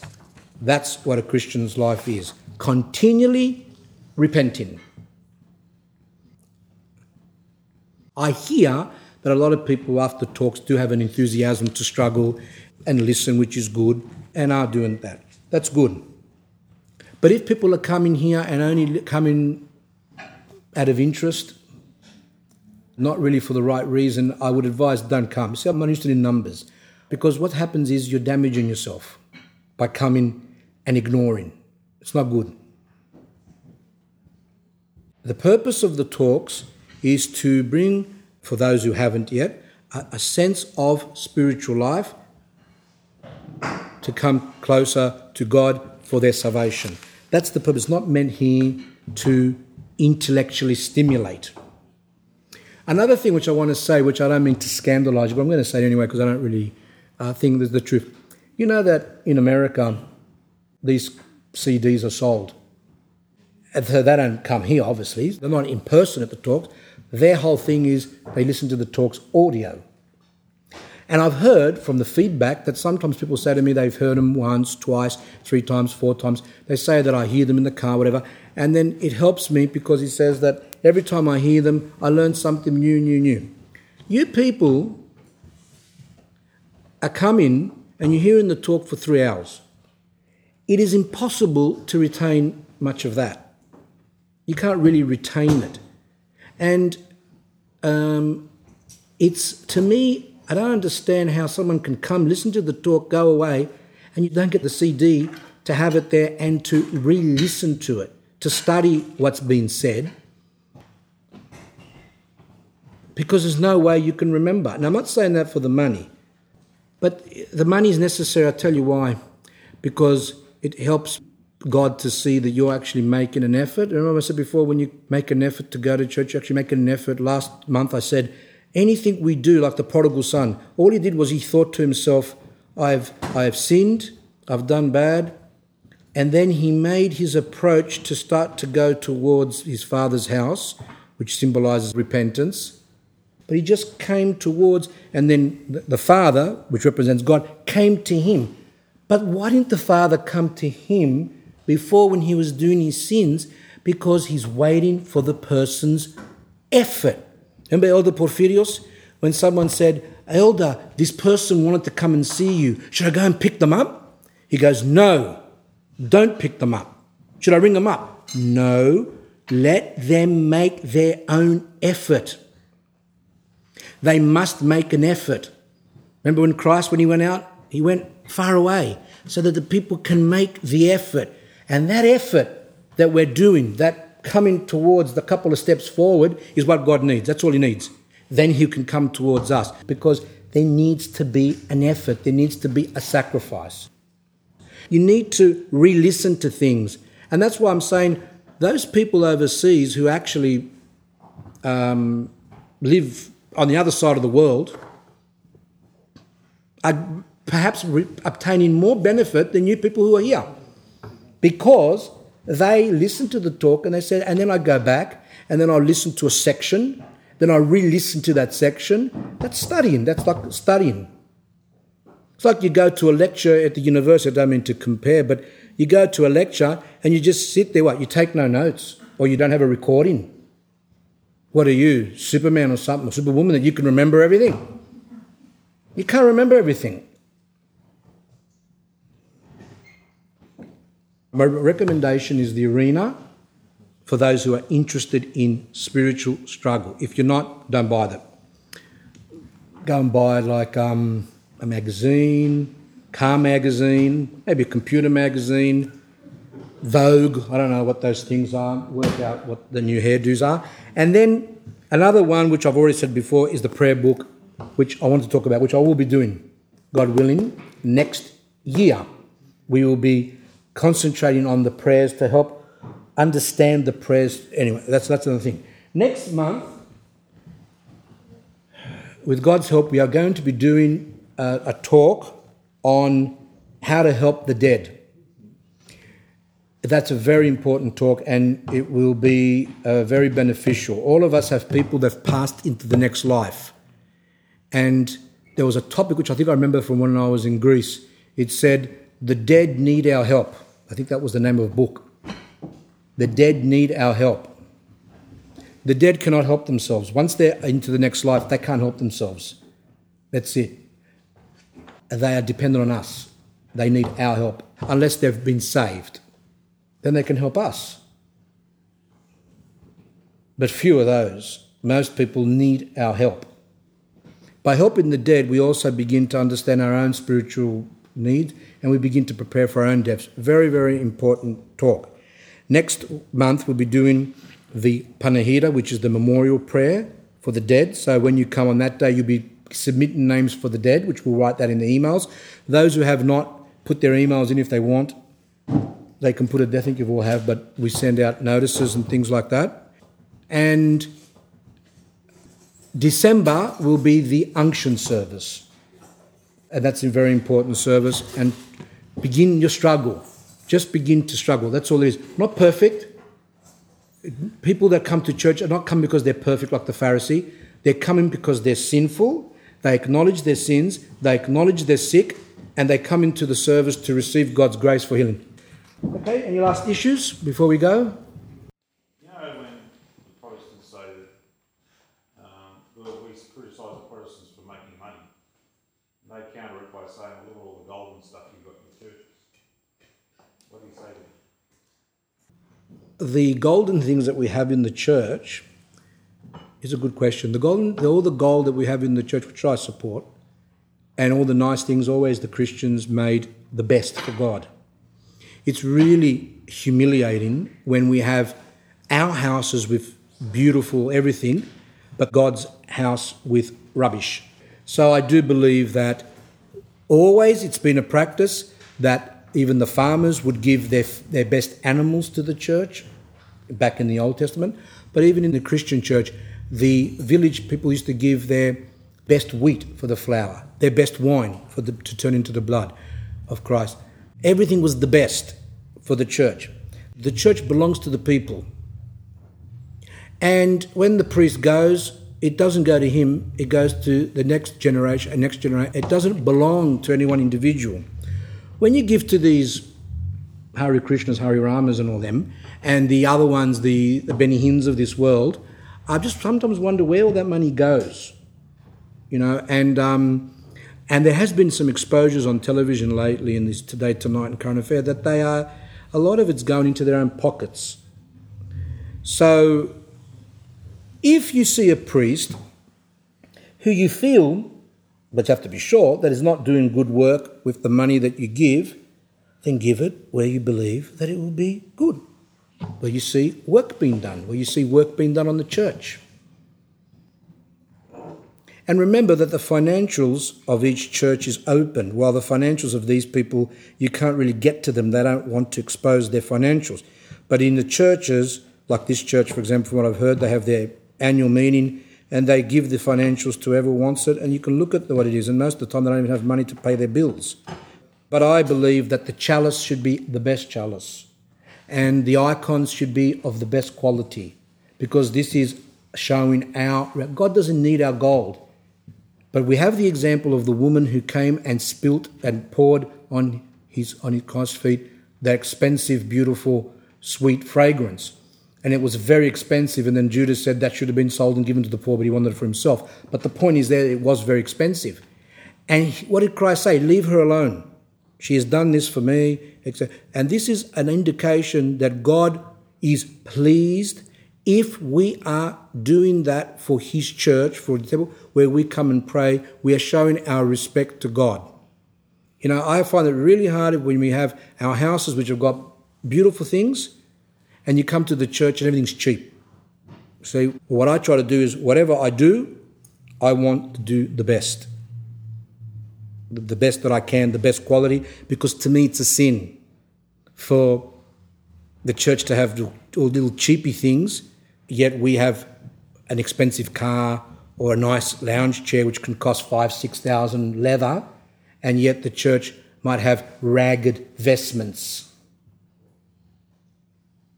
To me, it shows that people don't really have a real love for God. It's shown. It's not that God needs it. We need to do it to show ourselves. It's not enough to say to your wife, I love you, and then see her there like half dead and not being able to take care of the children. You go, oh, honey or love, whatever you call it, I love you, right? It sounds good, but where's the proof? The proof's in the pudding. What are you doing to show that you love her, right?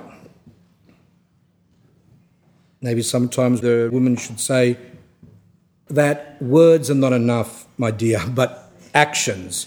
So it's the same with the church. I love the church, but I'm not going to give much for it because I've got to do it for myself. One guy actually said to me, I said to him, he had a passion with money, I could tell. And I said to him, they got a very bad passion with money. I said, you're very greedy. I said, you need to give money. Go and give to the poor. Go buy some books. Go give out things. Do whatever you can. I said, do some work. I said, because this passion you've got is that. He goes to me, oh, you don't understand. I need the money on the side. I need this and I've got this. And he goes, yap, just going on and on and on of how he has to save for money and how he needs the money for this and other needs the money in that. And I said to him, because he rings me up often, I said to him, I'm telling you, because you've asked me to tell you when I notice things. He goes, yes, I've told you. I go, I'm telling you that you've got a very bad demon of money.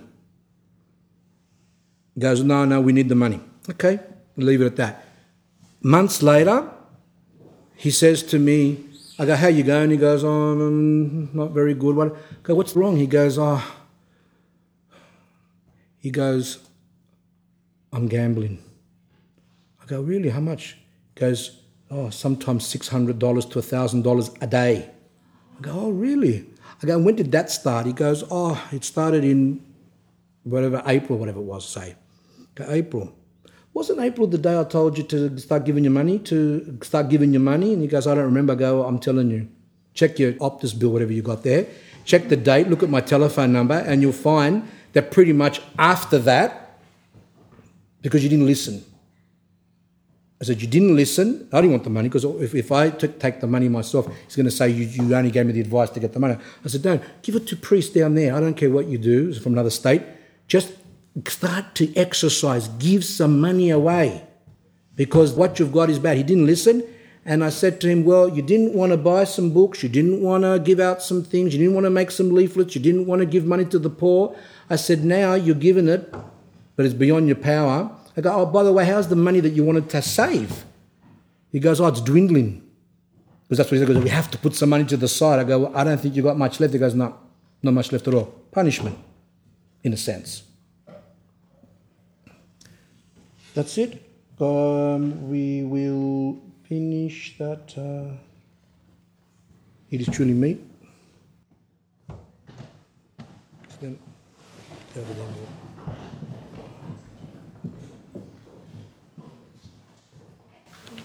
Bon.